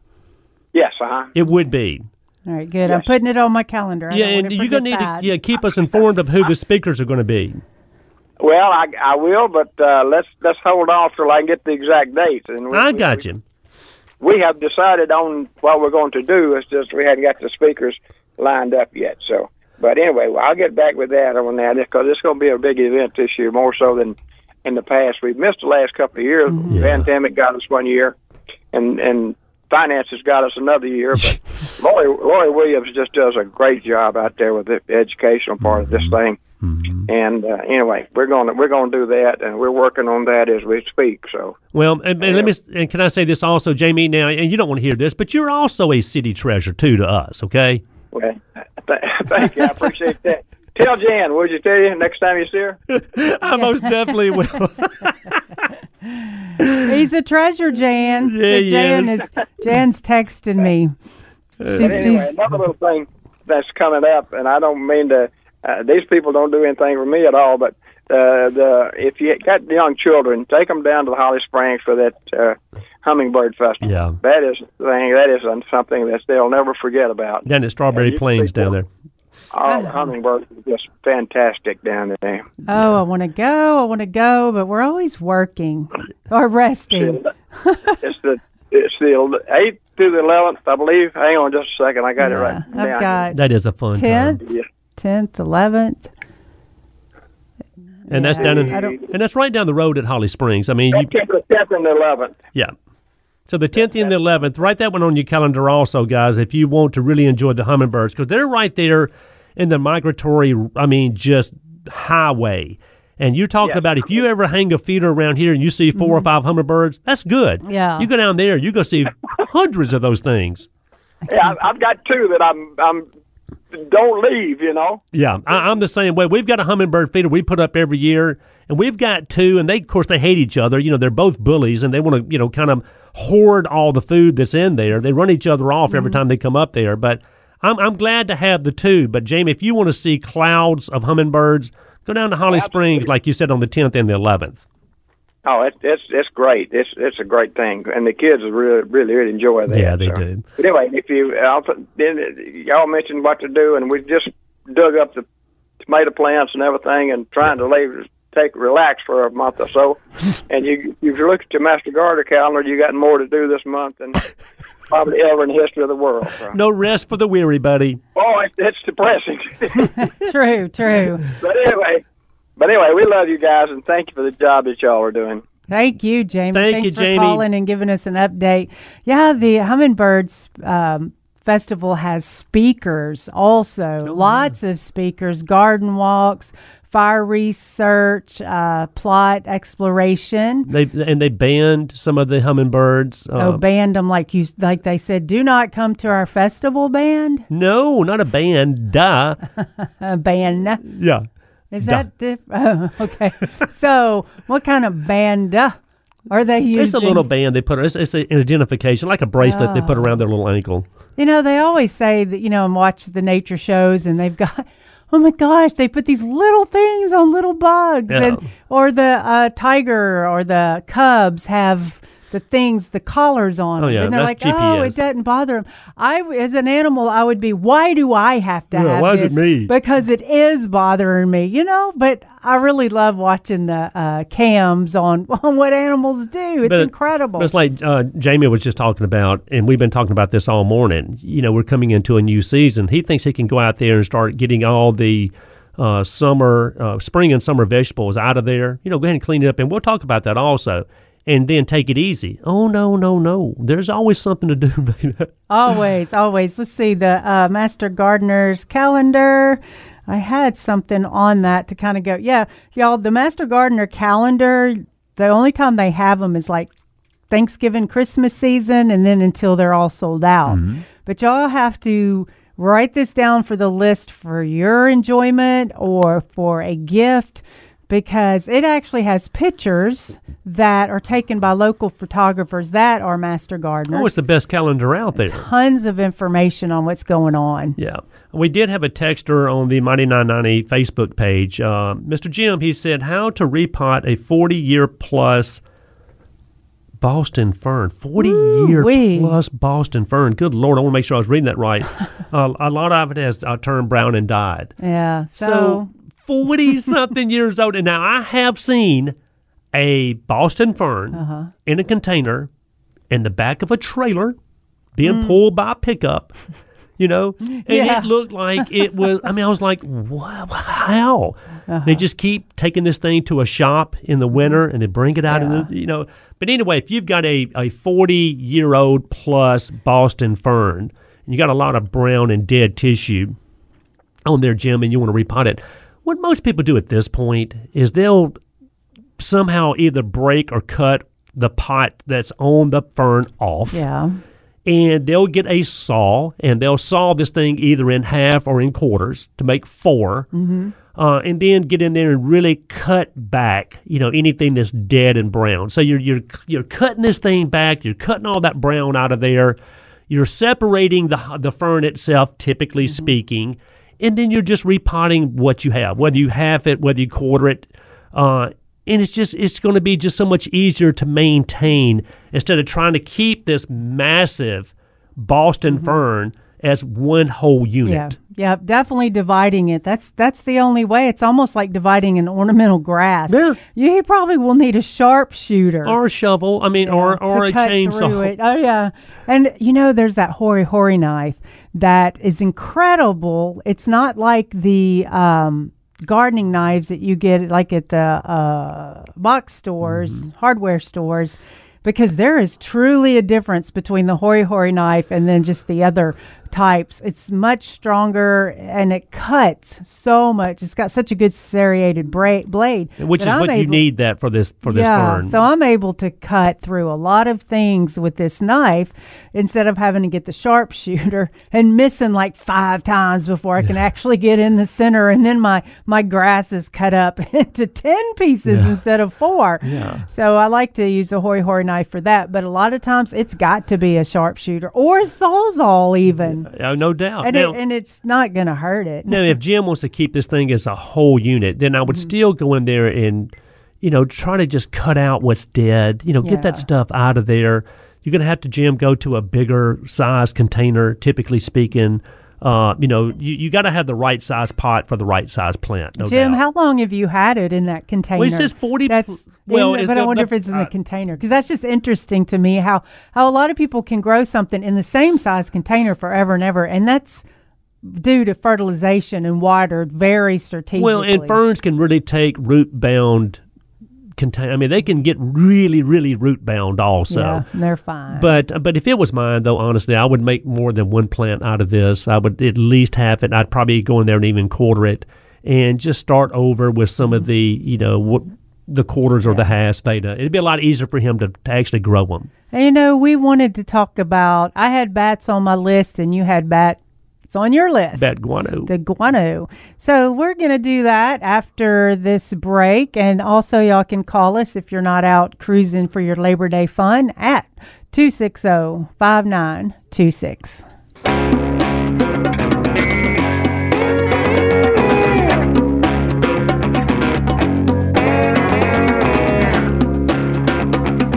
Good morning and welcome back, gardeners. So, the bats and the bat guano, and bats are so much more important than we think they are. You don't see as many, I don't think, in the city, but if you get outside the city limits, there are a lot of bats out there. There is. They have actually done a lot of studies that bats say, or have an estimated that their service to be worth over $3.7 million per year, and possibly as much as $53 billion per year. The service is how many insects they eat. Mm-hmm. So like in the good pollinators. Yeah. I mean, bats serve a purpose. Yeah. I mean, other than, I think we see more on Halloween, right? Right. Yeah, that's it. So that's how much money they're saving the industry trying to get rid of insects. It's from the North American Bat Monitoring Program. So you said anywhere from $4.5 billion to $53 billion annually. Yeah, is what they're. I mean, we get the benefit of that monetary value because of bats. Yeah. So insects, bats, they all play a really good role in the balancing of environments. And, if you have bats in your yard, it's not like they're coming screaming towards your face. No, these aren't vampire bats. Yeah, I was going to say they're not turning into vampires. There are vampire bats. Yeah, they're not turning into vampires. Let's hope not. Yeah, but y'all, they're bats that are 3 feet tall. Oh, yeah. But we're not here. Yeah. So, we just got the cute little bat flying around just eating mosquitoes like crazy. So that's amazing how much they've saved in the industry. Yeah, bats are a good thing. And then another thing, a byproduct of bat is bat guano, okay? And you see that in a lot of organic fertilizers, or you see it as is by itself. And typically when I think of bat guano, Veda, I think of bat guano as being a really good source of organic nitrogen, okay? For example, High Yield, a brand name, High Yield, bat guano is a 12, or blood meal, which is, for example, blood meal is like a 1200, okay, which is a pure nitrate product, okay, which is a great product.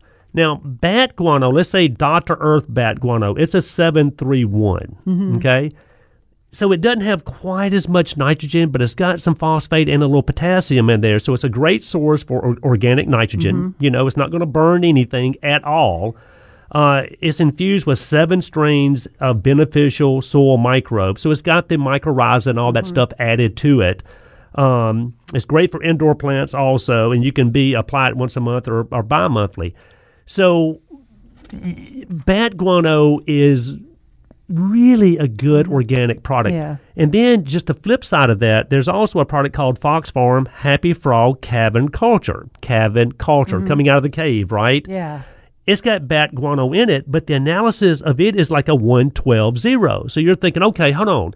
You went from a lot of nitrogen to only 1% and 12% phosphate, okay? Well, the reason being the Fox Farm Happy Frog Cavern Culture, it's got guano in it, but it's also got the seabird guano, rock phosphate, and the microbes, just like the bat guano does. So, it's just because you see bat guano, don't assume that it's going to be a high nitrate product like the blood meal, okay? Because the Fox Farm, like I said, it's a 112-0. So they're all great products. That's why I'm bringing these products up. They're great products. They're completely non-burning. They're completely organic, Veda. They've got the mycorrhiza and the soil microbes added to it, infused in those products. And whether you're using them indoor or outdoor, I mean, it's a win-win situation. But there again, it's a great byproduct of bats. Right. Yeah, it sure is. And the bat guano is in holly-tone, plant tone. A lot of it's in some liquid fertilizers Absolutely. too. And that's how the organic products work. Is like you're saying, the bat guano has got nitrogen in it.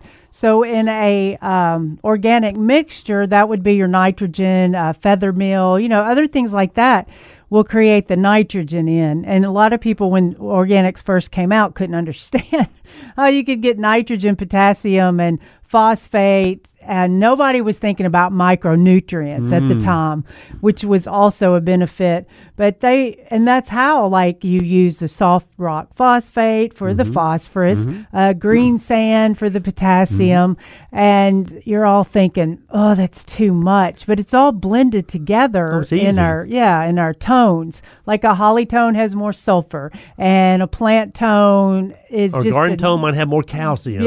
More lime, and then the plant tone is just generic for everything. So there is really differences in the mixtures. Yeah, and you can't go wrong with any of them. But just, and remember back, Veda, we used to use tons and tons and tons of blood meal for pansies. Yeah, okay, we pansies sure love did. blood meal. Well, they'll love, bat guano also, okay? Yeah. But the only drawback with the blood meal potentially was the odor, okay? And it would bring in sometimes, raccoons, and they're coming here to check out the odor. So, some people still use, quote, blood meal, but a good substitute for blood meal on pansies would be like the Dr. Earth bat guano. Yeah, right. You're still getting your organic nitrogen in there. You still got all the soil microbes that are added to it. Completely non-burning, but it doesn't have the smell that the blood meal potentially has, No kidding. And then, like, one thing they do in the organic mixtures of all the different products, because it smells organic in the bag, is actually mix some cocoa meal in there to try to subdue the smell of suppress it a little bit. Right. Because, like, that's the thing, they're in the building. And so when you come in the back door and we've got all our products on the side there, you get a nice little whiff of organic matter. But if that cocoa meal wasn't in there, it would probably just flatten you on the ground. So I can't do this. I mean, even something like milorganite. We tell people all the time, and I've told this story, but if you've heard it before, my mother had someone come out to her house and put milorganite on everything in the fall. I mean, the lawn, the beds, around all the azaleas, everything. And there's no telling how much milorganite they used, okay? That same afternoon, she was having everybody over for dinner. Yeah.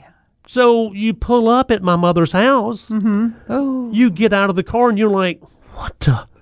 Oh, no. So be careful. I mean, and listen, the organic smell doesn't bother me. I know if you go out there and water the organics in, you might have an odor for a day or two. So what, Yeah. And even one time I was going to the Botanic Gardens for a wedding reception, okay? And you could tell, you get out of the car, you walk towards the front of the Botanic Gardens, that it had been heavily fed with plant tone. Yeah. Okay. You could smell that. Oh my God, could you? You could smell the mixture. So yeah, I mean, but my point is, the odors of an organic product aren't going to bother me because I know it's not going to last that long. Most organic products do have somewhat of an odor. Yeah. And but I just want people to be aware. And I always tell people, when they're buying milorganite or plant tone or these products, I said, now, if you're having a function tonight, you might just hold off and put this down tomorrow. Right. Because it does have a good organic smell. And the same as the mosquito beater, too.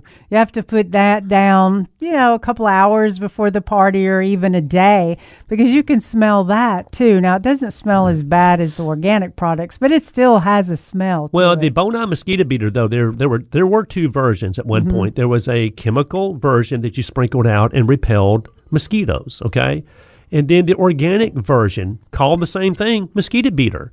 It had the lemongrass, the geranium oil, those kind of things in there, Veda, that also repelled mosquitoes. Now, most people, and probably including yourself, use the organic version of the Bonai mosquito beater because a lot of people, yes, we know that going out there spraying the beds and the shrubs and the lawn to kill mosquitoes, will work fine. But some people don't like to spray at all. Yeah. Just keep your ecosystem going, and it'll reduce all the bad bugs. They'll put the dry stuff out. Right. Okay, y'all, we got another hour after this, so get your questions together. We will be right back. The garden help you need. Now, Mid-South Gardening on the Mighty 990. Powered by Palladio Home and Garden. With your hosts, Veda Vance, Kenneth Mabry, and Jim Crowder. Good morning. Good morning. Good morning, y'all. We're on our third hour, so I can say good morning. Yes, you can. Yeah, which is in English. Good morning, y'all. Good morning to you, Miss Veda, and happy Labor Day weekend to you and everyone out there. So I heard somebody say, why do we work on Labor Day weekend? Because in Labor Day, think about the word. Labor means work. Yeah. Day is day, so it means work. See, day. That's what I was thinking too, but I'm glad that everybody doesn't have to work, and they can have a lot of fun. Yeah, but if you want to give us a call this morning, 260-5926, 260-5926, or go to the Mighty 990 Facebook page and shoot us a text. And if you miss all of that, you can go to kwamradio.com and listen to us live if you want to, or go back and listen to the podcast. Right. Can you get to the podcast from the website? Yeah, the kwamradio.com. Okay, because I just typed in. What do you do? Do you type in on still or on your phone? Is this typing in? Yeah, or it's not called texting in. Yeah, it's I'm typing. not texting in. I'm typing in. The just Mid-South Gardening podcast, and you came up with like an Apple one and a Google one too. So if you want to go that way. And but I have some advice from a tree. Yeah, well, but before that, Veda, like you always like to say, you are with who? Palladio Gardens? I am with, Palladio Gardens in Memphis, Tennessee. We've got a garden center, cafe, architecture, fountain statuaries, antiques, interiors. Absolutely. So we got a lot. Well, some people spend hours and hours because there's so many buildings to walk through and look at. And you are right there on Central Avenue and Dan West Garden Centers. And the beauty of the garden centers this time of year, just like you were talking about earlier, Veda, we're starting to get in some really pretty stuff. You know, whether it's annual color, the pansies and the violas, the perennials are coming in, the herbs are coming in, the mums are coming in, the ornamental cabbage and kale. And you were talking about some blooming perennials a while ago. Y'all. So I've got the most beautiful perennials to me ever, and I'm looking at all these going, y'all have got to come look. This is incredible, like the Crocosmia. If you ever want to see a blood red bloom, I'm not talking about just a red bloom. I'm talking about a blood red bloom. Or like a vibrant orange also. They're perennials. They bloom now. You know, we always want the fall blooming perennials. It's just amazing. And like the coneflower. I have a coneflower that looks like a mum. The fluff, or not a mum, really. Yeah. A chrysanthemum, let's say, because people are kind of used to the fluffy. What, can you read my hand language? Yeah, fluffy. But the coneflower, so many different varieties. And the Shasta daisies, there's a new variety that's a little shorter. And the sunflowers and the Rebecchias and the asters and all that stuff, just and so that's all blooming stuff. But there's one we don't have yet, y'all. But I don't know if we'll get it this year. The red hot poker. Hummingbirds love the red hot poker. I did not know that, but they love it. So that's something to plant. And no, it doesn't stop. If you have food out for your hummingbirds now, it doesn't stop them from migrating. No. They're just, you're giving them some food to make it. Kind of the old wise tale that, they were afraid that if you left a hummingbird feeder up too long, you're keeping the hummingbird here. Yeah. They got enough sense to check out when they need to check out. They're insects. And I also did not know we had some that stayed here. Yeah. Yeah, stayed around. And that's fun. But I'm still because we're on the third floor, I get a whole different view because the trees were planted. You mean where you live? Yeah, where I live. Yeah, the trees were planted. When we moved in, they might have been to the top of the first floor. Right. So now they have grown up a little below the third floor of the patio, or a little bit higher. So I'm seeing all the hummingbirds doing the stuff in the top of the trees. And it's just amazing to Different watch that. perspective, It's like a you whole, said. yeah, a whole different perspective. And I mean, they'll come sailing through the patio sometimes. Getting the bird's eye view. Yeah, and then of course we've got some flowers that I actually let hang outside of the patio, and so you'll see them. Yeah. Yes, they'll see them right there coming up to the patio and taking their nutrients in that way. Their nutrients in. And then how about all this unique, or not all this, but the way we can capture things in the wildlife now. And I saw a real close up of how they're putting their bill into the little hummingbird feeders, and they're just drinking and drinking and drinking. And hummingbirds have tongues. Yeah, they do. And like I said, remember what Jamie said a while ago down in Holly Springs at the Strawberry Plains, the Hollywood or the Hummingbird Festival. That's going to be on the 10th and the 11th, which is coming up. So keep that in mind. That's a lot of fun if you want to go out there and take advantage of seeing a lot of hummingbirds. That will be fun. Oh, the advice from a tree. And Karen did send in a text, and we'll get to that in just a minute. Go ahead. Sound tall and proud. Sink your roots deeply into earth. I guess that means getting grounded. Oh, got it. Reflect the light of your own true nature. Think long term. Mm-hmm. Yeah, because you know the story, if the tree that you plant today will benefit It'd be the people shade later. for someone Yeah, later. but you know, that sounds like it sounds like you're going, thinking, I'm planning today and it's going to help somebody 50 years from now. No, like I was talking about those trees that were 8 feet tall when we moved in, and like 5 years, 6 years, they're double their size. And there's plenty of shade where the grass is dying out from underneath. So even if you're planting a tree now, thinking about it for people way in the future, I mean, I've seen little trees where there's shadows on the ground and the doggies lay in that little bit of shadow. So a tree's helping no matter what size it is. Well, but we always say this also, Veda, when you are planting trees, you want to be strategic, though. You don't want to just stick a tree, anywhere. Mm-hmm. You know, if you're planting it to cool your house, you need to strategically put that tree where it's going to block that southern and western exposure. If you're getting west sun, you don't plant it on the east side. No, and you don't want to plant a tree right up next to the foundation of the house if it's going to get 40 foot tall, you know. And then sometimes, you got to be a little careful planting trees next to your driveway or your walkways, because some tree roots are more aggressive than others. Oh, I have a great picture of that. I love all the benefits of trees, no doubt about it. But you do want to be a little careful on the tree that you do select, and also, like I said, a little careful on where you put the selected tree. I know that's a hard thing because my cousin-in-law sent me a picture, and there's a pretty good size, an oak tree. It's not the huge oak trees, but one root grew under the driveway, and that driveway is intensely buckled. And the only thing they can do is have somebody come in, because it's one whole solid piece of concrete that it didn't break, and lift that up and then cut that root off. And so then they're worried about the tree dying. Well, you can cut one root off and you're fine that way.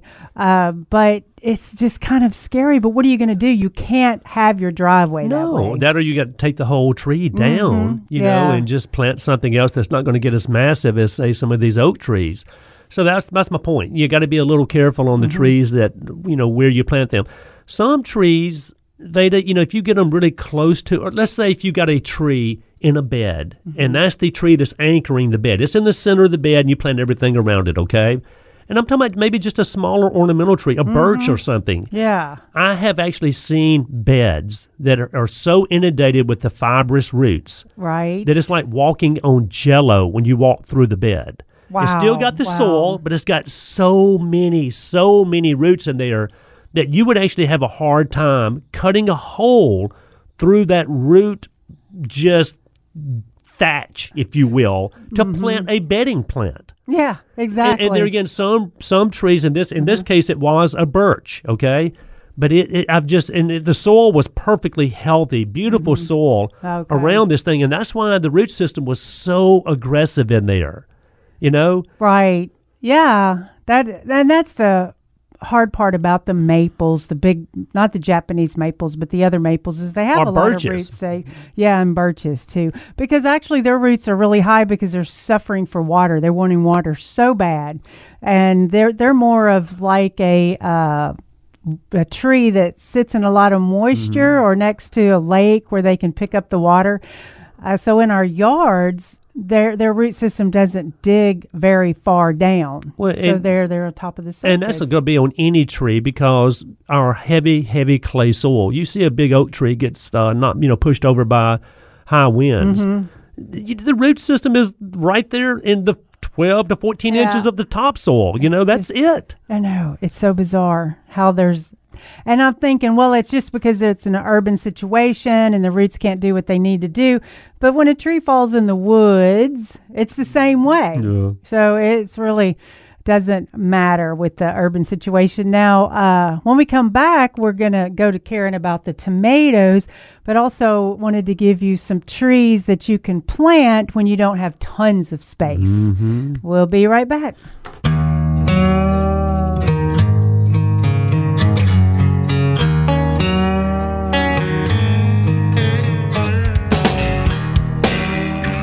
Good morning. Welcome back to Mid-South Gardening.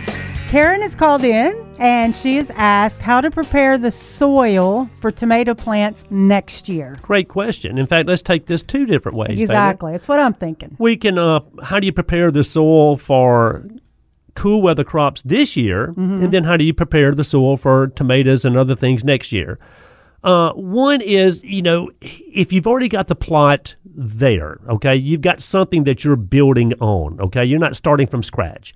But what I like to do every year to a vegetable garden is, make sure I typically add a little lime because I want to keep that pH up, especially where I'm planting tomatoes, okay? So just go out there, just a good application of lime in that area. I always like to add some compost, and just kind of to refreshen my soil, reorganicize my soil. Okay, organicize. Yeah, but compost is the best way to do that. And whether it's a cow manure, a sheep manure, or cottonburr compost, earthworm castings, any of those any of them are perfectly fine.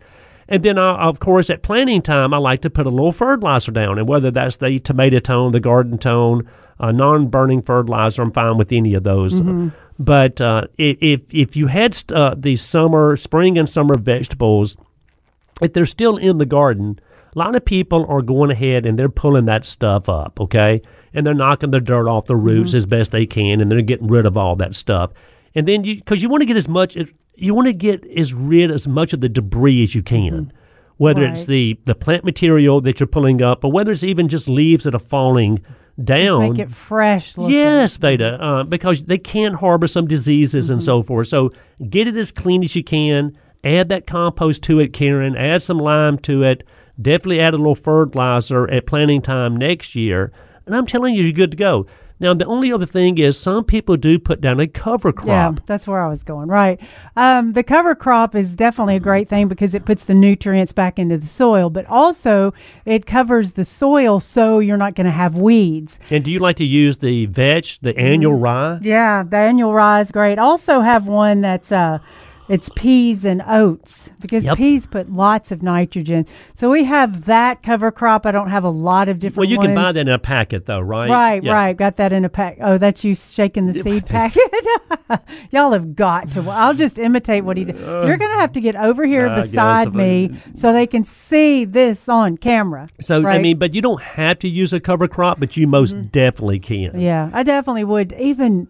not hay, but straw is a good one. Yeah, and if you do use a cover crop, Karen, whether it's the vetch, the annual rye, the peas and oats like Veda's talking about, you can go ahead and sow that out there now. And then next spring, you get a tiller and you till that down into your soil. You're getting the organic nitrates and all the other stuff added back to your soil. Yeah, you're not spraying Roundup on it and trying to get rid of it that way. No. It's part of gardening, really. But now also we said, a lot of people are going out there and doing exactly what Karen's talking about. They're getting all the spring and summer stuff out. The okra, the tomatoes, the eggplant, the peppers, all that stuff is coming out of the garden.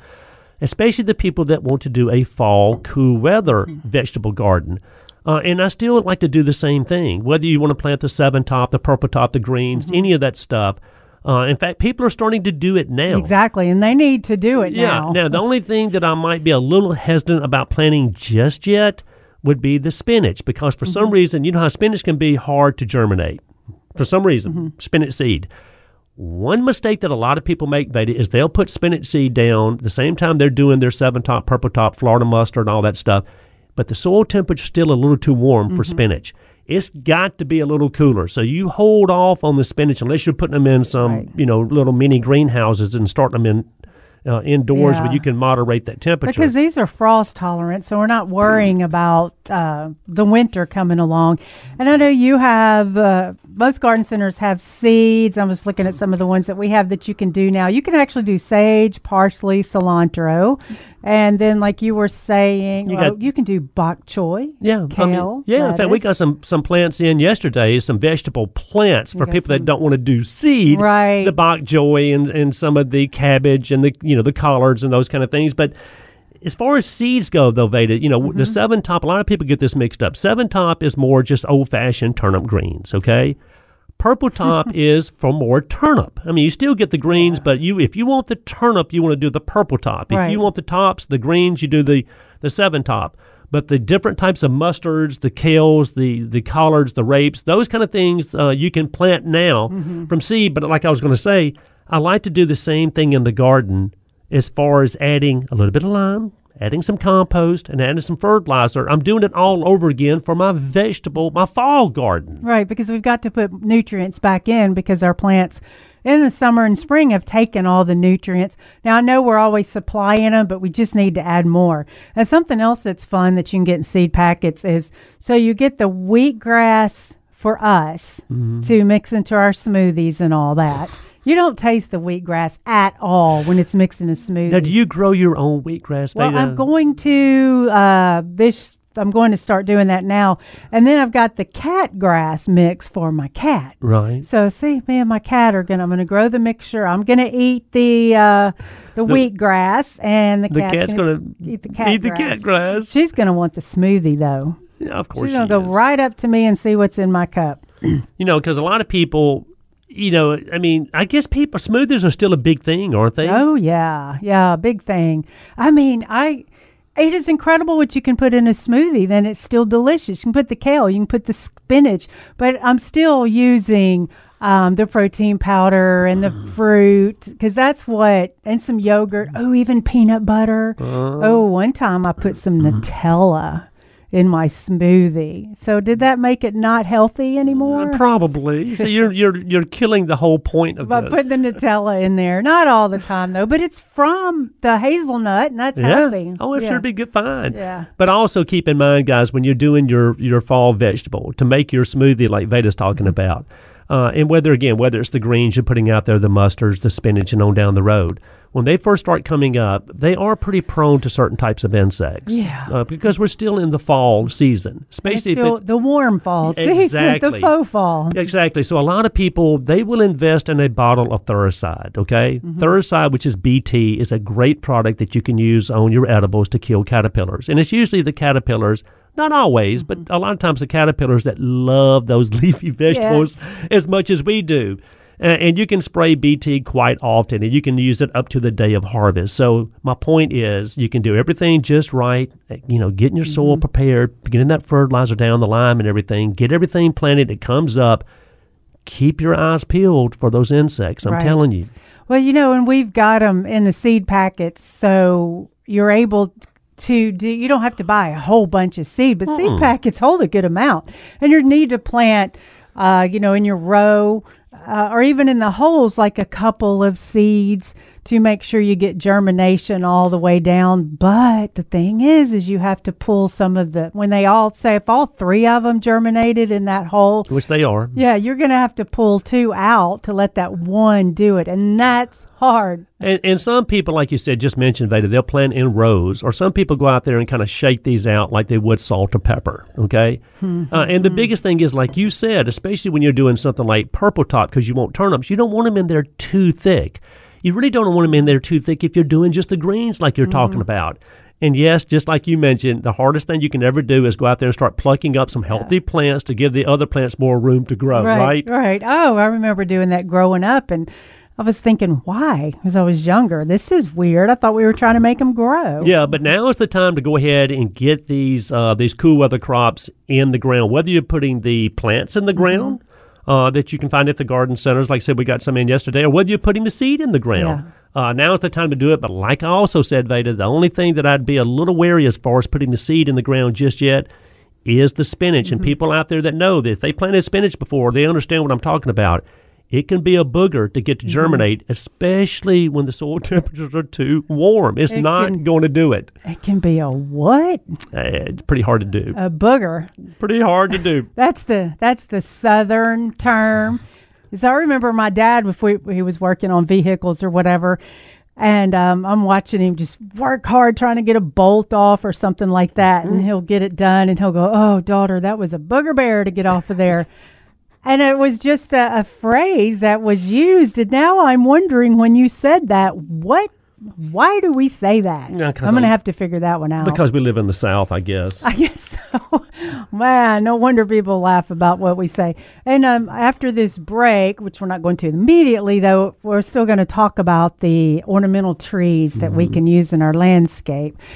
Which is a big thing because every time we plant a tree, we don't necessarily want a massive tree. No, and we're wanting some that is different than the big oak trees and all.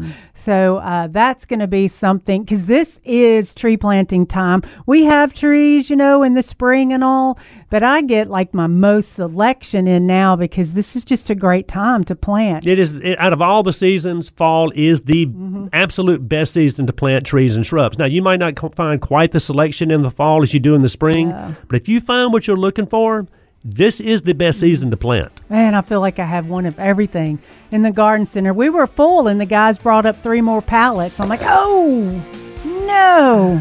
So y'all come get some so I have room. That can be a good thing. That's right. It's a great thing. We'll be right back.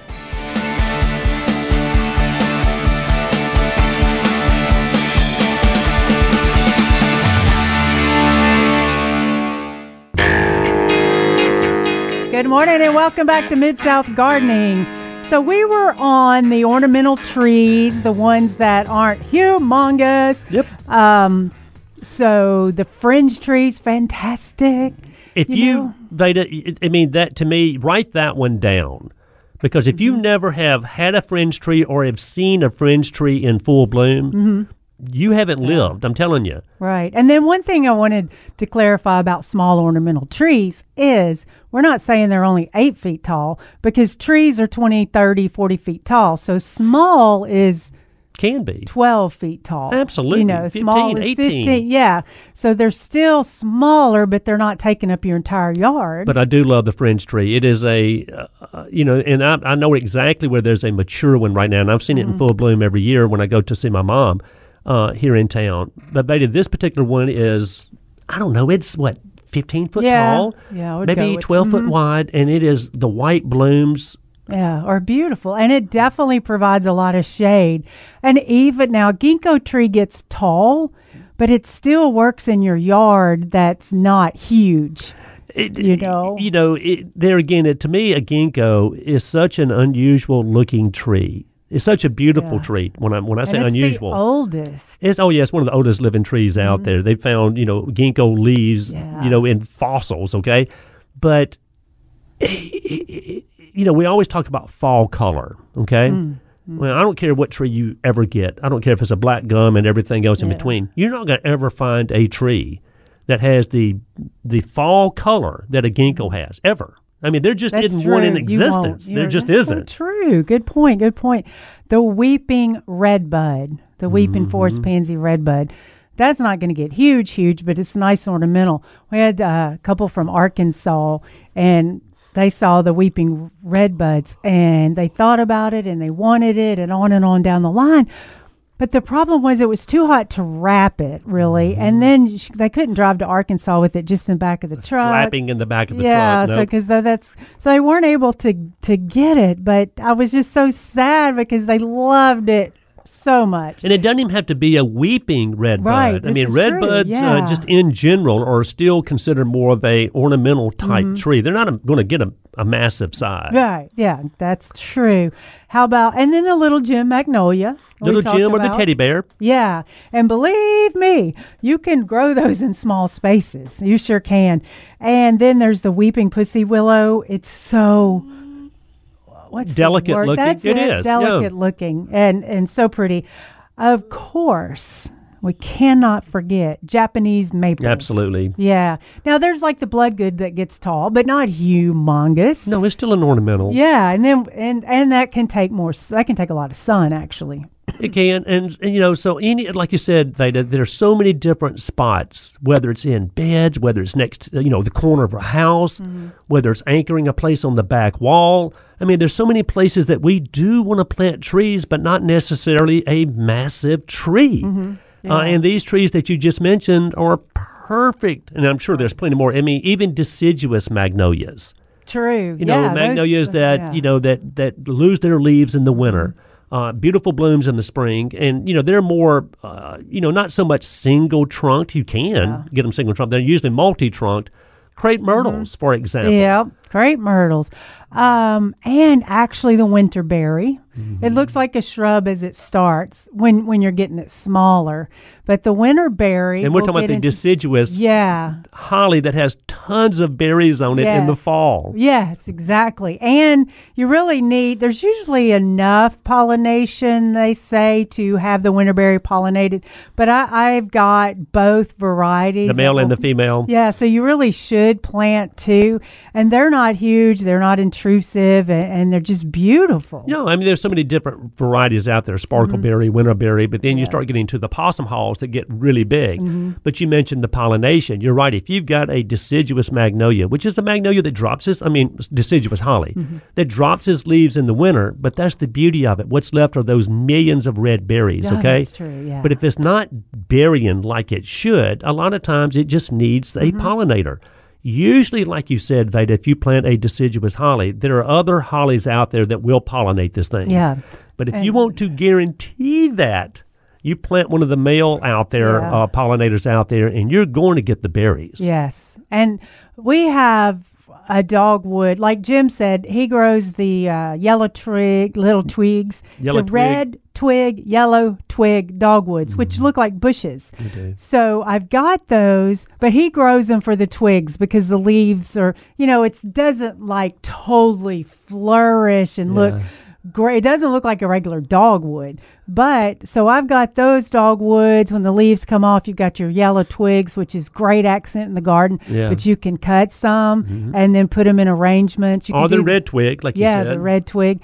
Then you grow the winterberries for your hollies, and so you can put those. I'm thinking your Christmas or your fall decorations, and then you've got your beauty berries, which is the calicorpa. Which, it just like we talked about this a couple of weeks ago, you'll never notice the thing in your landscape until they start producing those beautiful lavender berries up and down the stem. Wonderful fall accent color. And there's the glam beauty berry that's a new one. Foliage looks totally different, but the foliage is beautiful. And then if you plant the magnolias, that gives you your green for your the foliage that you can use for the wreaths and everything else. And center pieces on tables and all. So you can get a lot of things you can harvest for your own decorations in the fall and the winter. I mean, so you're right. I mean, usually, Veda, we're always thinking about spring and maybe summer interest. I never really think about fall and winter interest. And that's why, in a landscape, typically speaking, you're not going to see all evergreens. You're not going to see all deciduous plants. Right. You're not going to see all tall trees. I mean, so that's why, landscapes are usually pretty diverse. We do need some evergreens out there for winter interest. Yeah. We don't have to have every plant out there as an evergreen because a lot of your evergreens, a lot of your deciduous shrubs bloom more so than a lot of the evergreens do. And see, that's the thing. I mean, most of your shrubs that bloom lose their leaves. Exactly. Now, camellias, oh my gosh, great camellia planting time. We're going to have some camellias blooming soon. Yeah. but those are something evergreen that bloom. And some azaleas or evergreens that bloom. There's some viburnums that are evergreen that bloom. But overall, there's not as many blooming evergreen shrubs by far, Veda, like you said, as the ones that drop their leaves. So, we need a good, I shouldn't say a balance, but we need a good variety of those different types of plants typically in our landscape. Yeah, because we're wanting to set up a balance. And the way to have a balance in your garden, your landscape, is having different evergreens and deciduous and perennials, annuals, just the whole thing that attracts all kinds of beneficials. The more beneficials you have, the more birds, the more bats, But I'm telling you, fall color, though, I remember my mother even talking about when I was young that her and her sisters would take these trips. And whether it was up in the Smoky Mountains or wherever they went, they were doing it just to look at fall color. So it is a big deal to a lot of people how these plants are going to look later in the fall. And we know that some falls we see it more than others. But whether it's, dogwoods, a lot of them have beautiful fall color. Crepe myrtles, a lot of them have beautiful fall color, Veda. And these are the deciduous plants we're talking about. These are the ones that they turn those beautiful colors, then they drop their leaves. Now, in the winter, they have no leaves, right? Yeah. But I tell people all the time, so why does that matter? Yeah. Now, maybe it would matter if you were using it as your total front landscape. Right. And then they were all deciduous. You'd kind of be, I don't know if I like that. But you can still have those in your landscape in the front, but you still do some evergreens around because you want to see some green too, and the birds need protection, and the evergreens are going to do that. And that's what we always say when we say get your bones in. To me, you getting the bones in is usually, getting the evergreens in there, getting that all set, and then you can play with your landscape, whether it's annual color, perennials, or the deciduous trees and shrubs we're talking about. Right. And your perennial garden, your perennials don't bloom from spring to fall. Like annuals do. Yeah, like annuals. We're getting perennials, like one perennial. Like coneflower starts summer, beginning of summer, and goes all the way to the fall. But then we have like the phlox, the low phlox, that blooms in the spring, and then it's done. Yeah. So you're wanting to buy different perennials so you can always have something blooming. Well, when we get back, I know we got to go to a break, but I'm going to tell you about a weed barrier that it's temporarily. Yeah, which is good because we don't really recommend weed barrier, but this is a new innovation. All right, we'll be right back. Good morning. Welcome back to Mid-South Gardening. We've had 3 hours of this show, and it's so fantastic. I love it. I love all the callers and the questions we get posted. And I know it's Labor Day weekend, so everybody's chilling out, feeling a Labor Day. They should, Veda. No doubt about it. But I'm wondering about this weed barrier because I'm like a no weed barrier person. Well, it got me thinking, typically when we buy a weed barrier, a weed cloth, usually it's a 3-foot by 50-foot roll, even though they come in different sizes. But we're usually using that in, like a pea gravel pathway or sometimes even in our beds to suppress weed growth. That's why we use it. But, I'm like you, Veda. I don't like to use, first of all, a lot of places we used to use black plastic, which is, to me, the absolute worst thing you can do for your soil, is put plastic down, put mulch on top of it, and expect something to really thrive in that black plastic, okay? Right. Not a good idea. So then they came out with the fabric, which is so much better because it does let moisture and fertilizer, nutrients pass through it. But at the same time, it still acts as a weed barrier. So I love it so much more than black plastic. But I'm like you. I like to use the weed barriers if I have pathways and walkways and, pea gravel or wash gravel, whatever, to keep the weeds out of those areas. Now, some people do use fabric in beds also.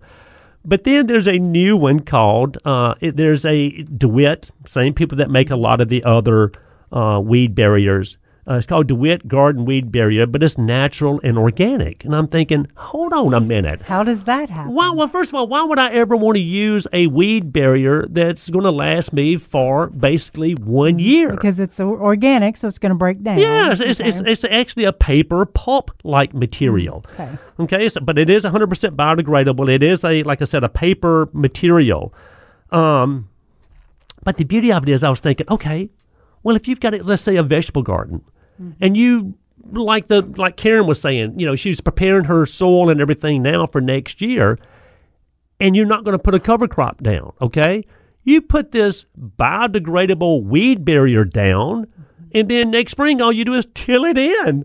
You don't take it away. You don't, rip it up. You just work it back into the soil. Yeah. I wonder if it breaks down faster, if you've got an area that has a lot of microorganisms versus an area that's kind of stale soil. Oh, sure it does. But the weed barriers themselves, like I said, this one in particular is 100% biodegradable. It's made out of a paper-like material. You don't have to pull it up. You just till it into the soil the next year or at the end of the year. It would take a year to break down, it would. Like I'm saying, not like 6 months. Yeah, and then, of course, what weed barriers do, of course, the main reason people use them is to suppress the weeds, but it also helps to moderate the soil temperatures out there, and it, of course, conserves moisture. But it's perfect for the vegetable garden or these beds where you have annuals, Veda, where it's gone after a year. Yeah. It's breaking down into the soil. But I was like, hang on. Usually when I'm selling a weed barrier, they want the one that will last absolutely the longest. Right, because it's going under pathways and all. So I'm thinking you put down your weed barrier and then you cut X's in it everywhere you want to put a flower. That, or if you've got a vegetable garden, I'm seeing a lot of people put weed barrier down the rows, where the walkways, which is in between the rows. Yeah, I like that. I like that a lot, and then it'll just break down.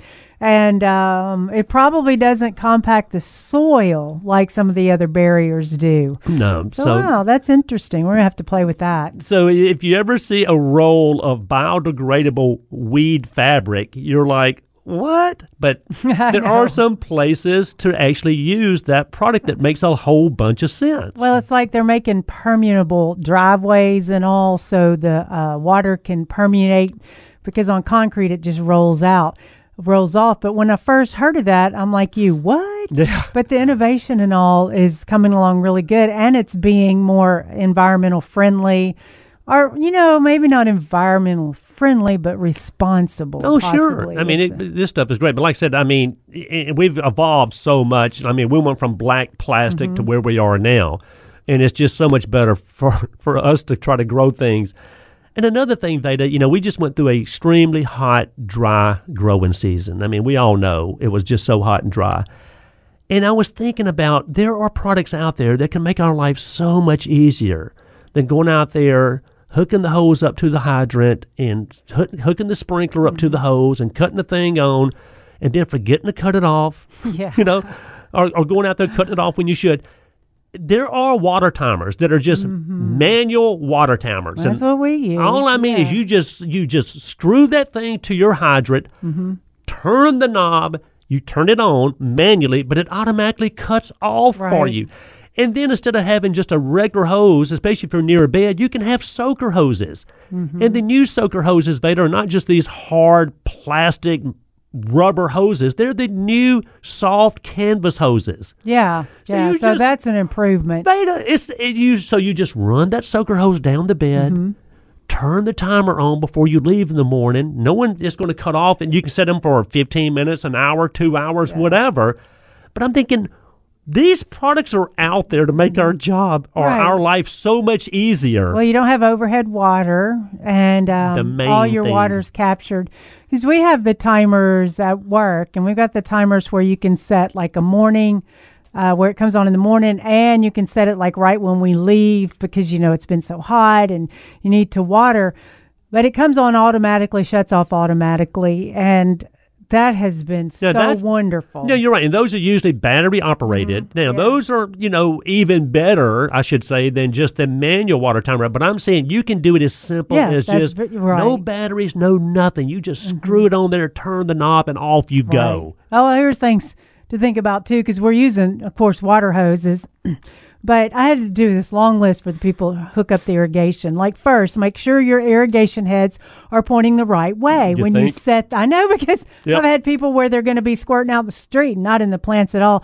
Oh, how about check a kink in the hose? One night, nothing went off on this one side because there was a kink in the hose. Wow. You know, you're like, think about the kinks in the hoses. Who would? So a lot of people don't. Right, I wouldn't. Right. Or how about where you set it, there's a shrub there, and it's got a long twig, and the twig gets caught in the head, so it doesn't rotate. So you water one section forever and ever, and then the rest is dry.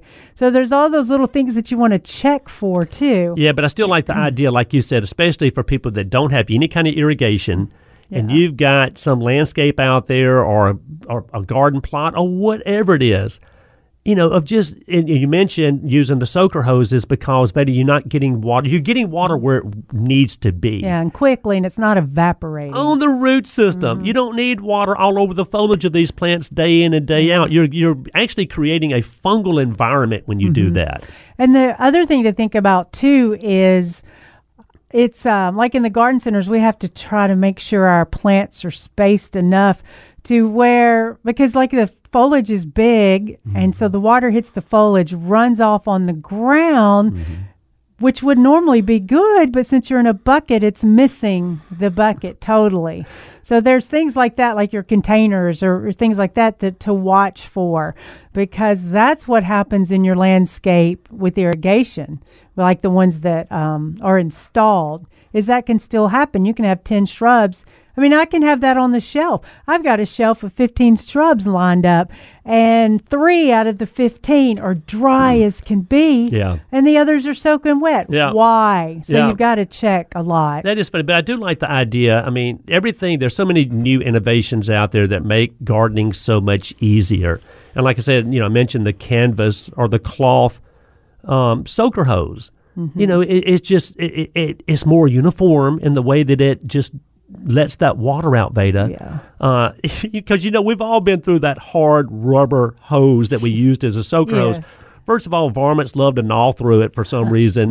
You know, it's hard to bend. And a lot of times if you bend it too much, then you kink it like you're talking about. So you get nothing on the end of the hose after the kink. So, yeah, I mean, these products are much easier.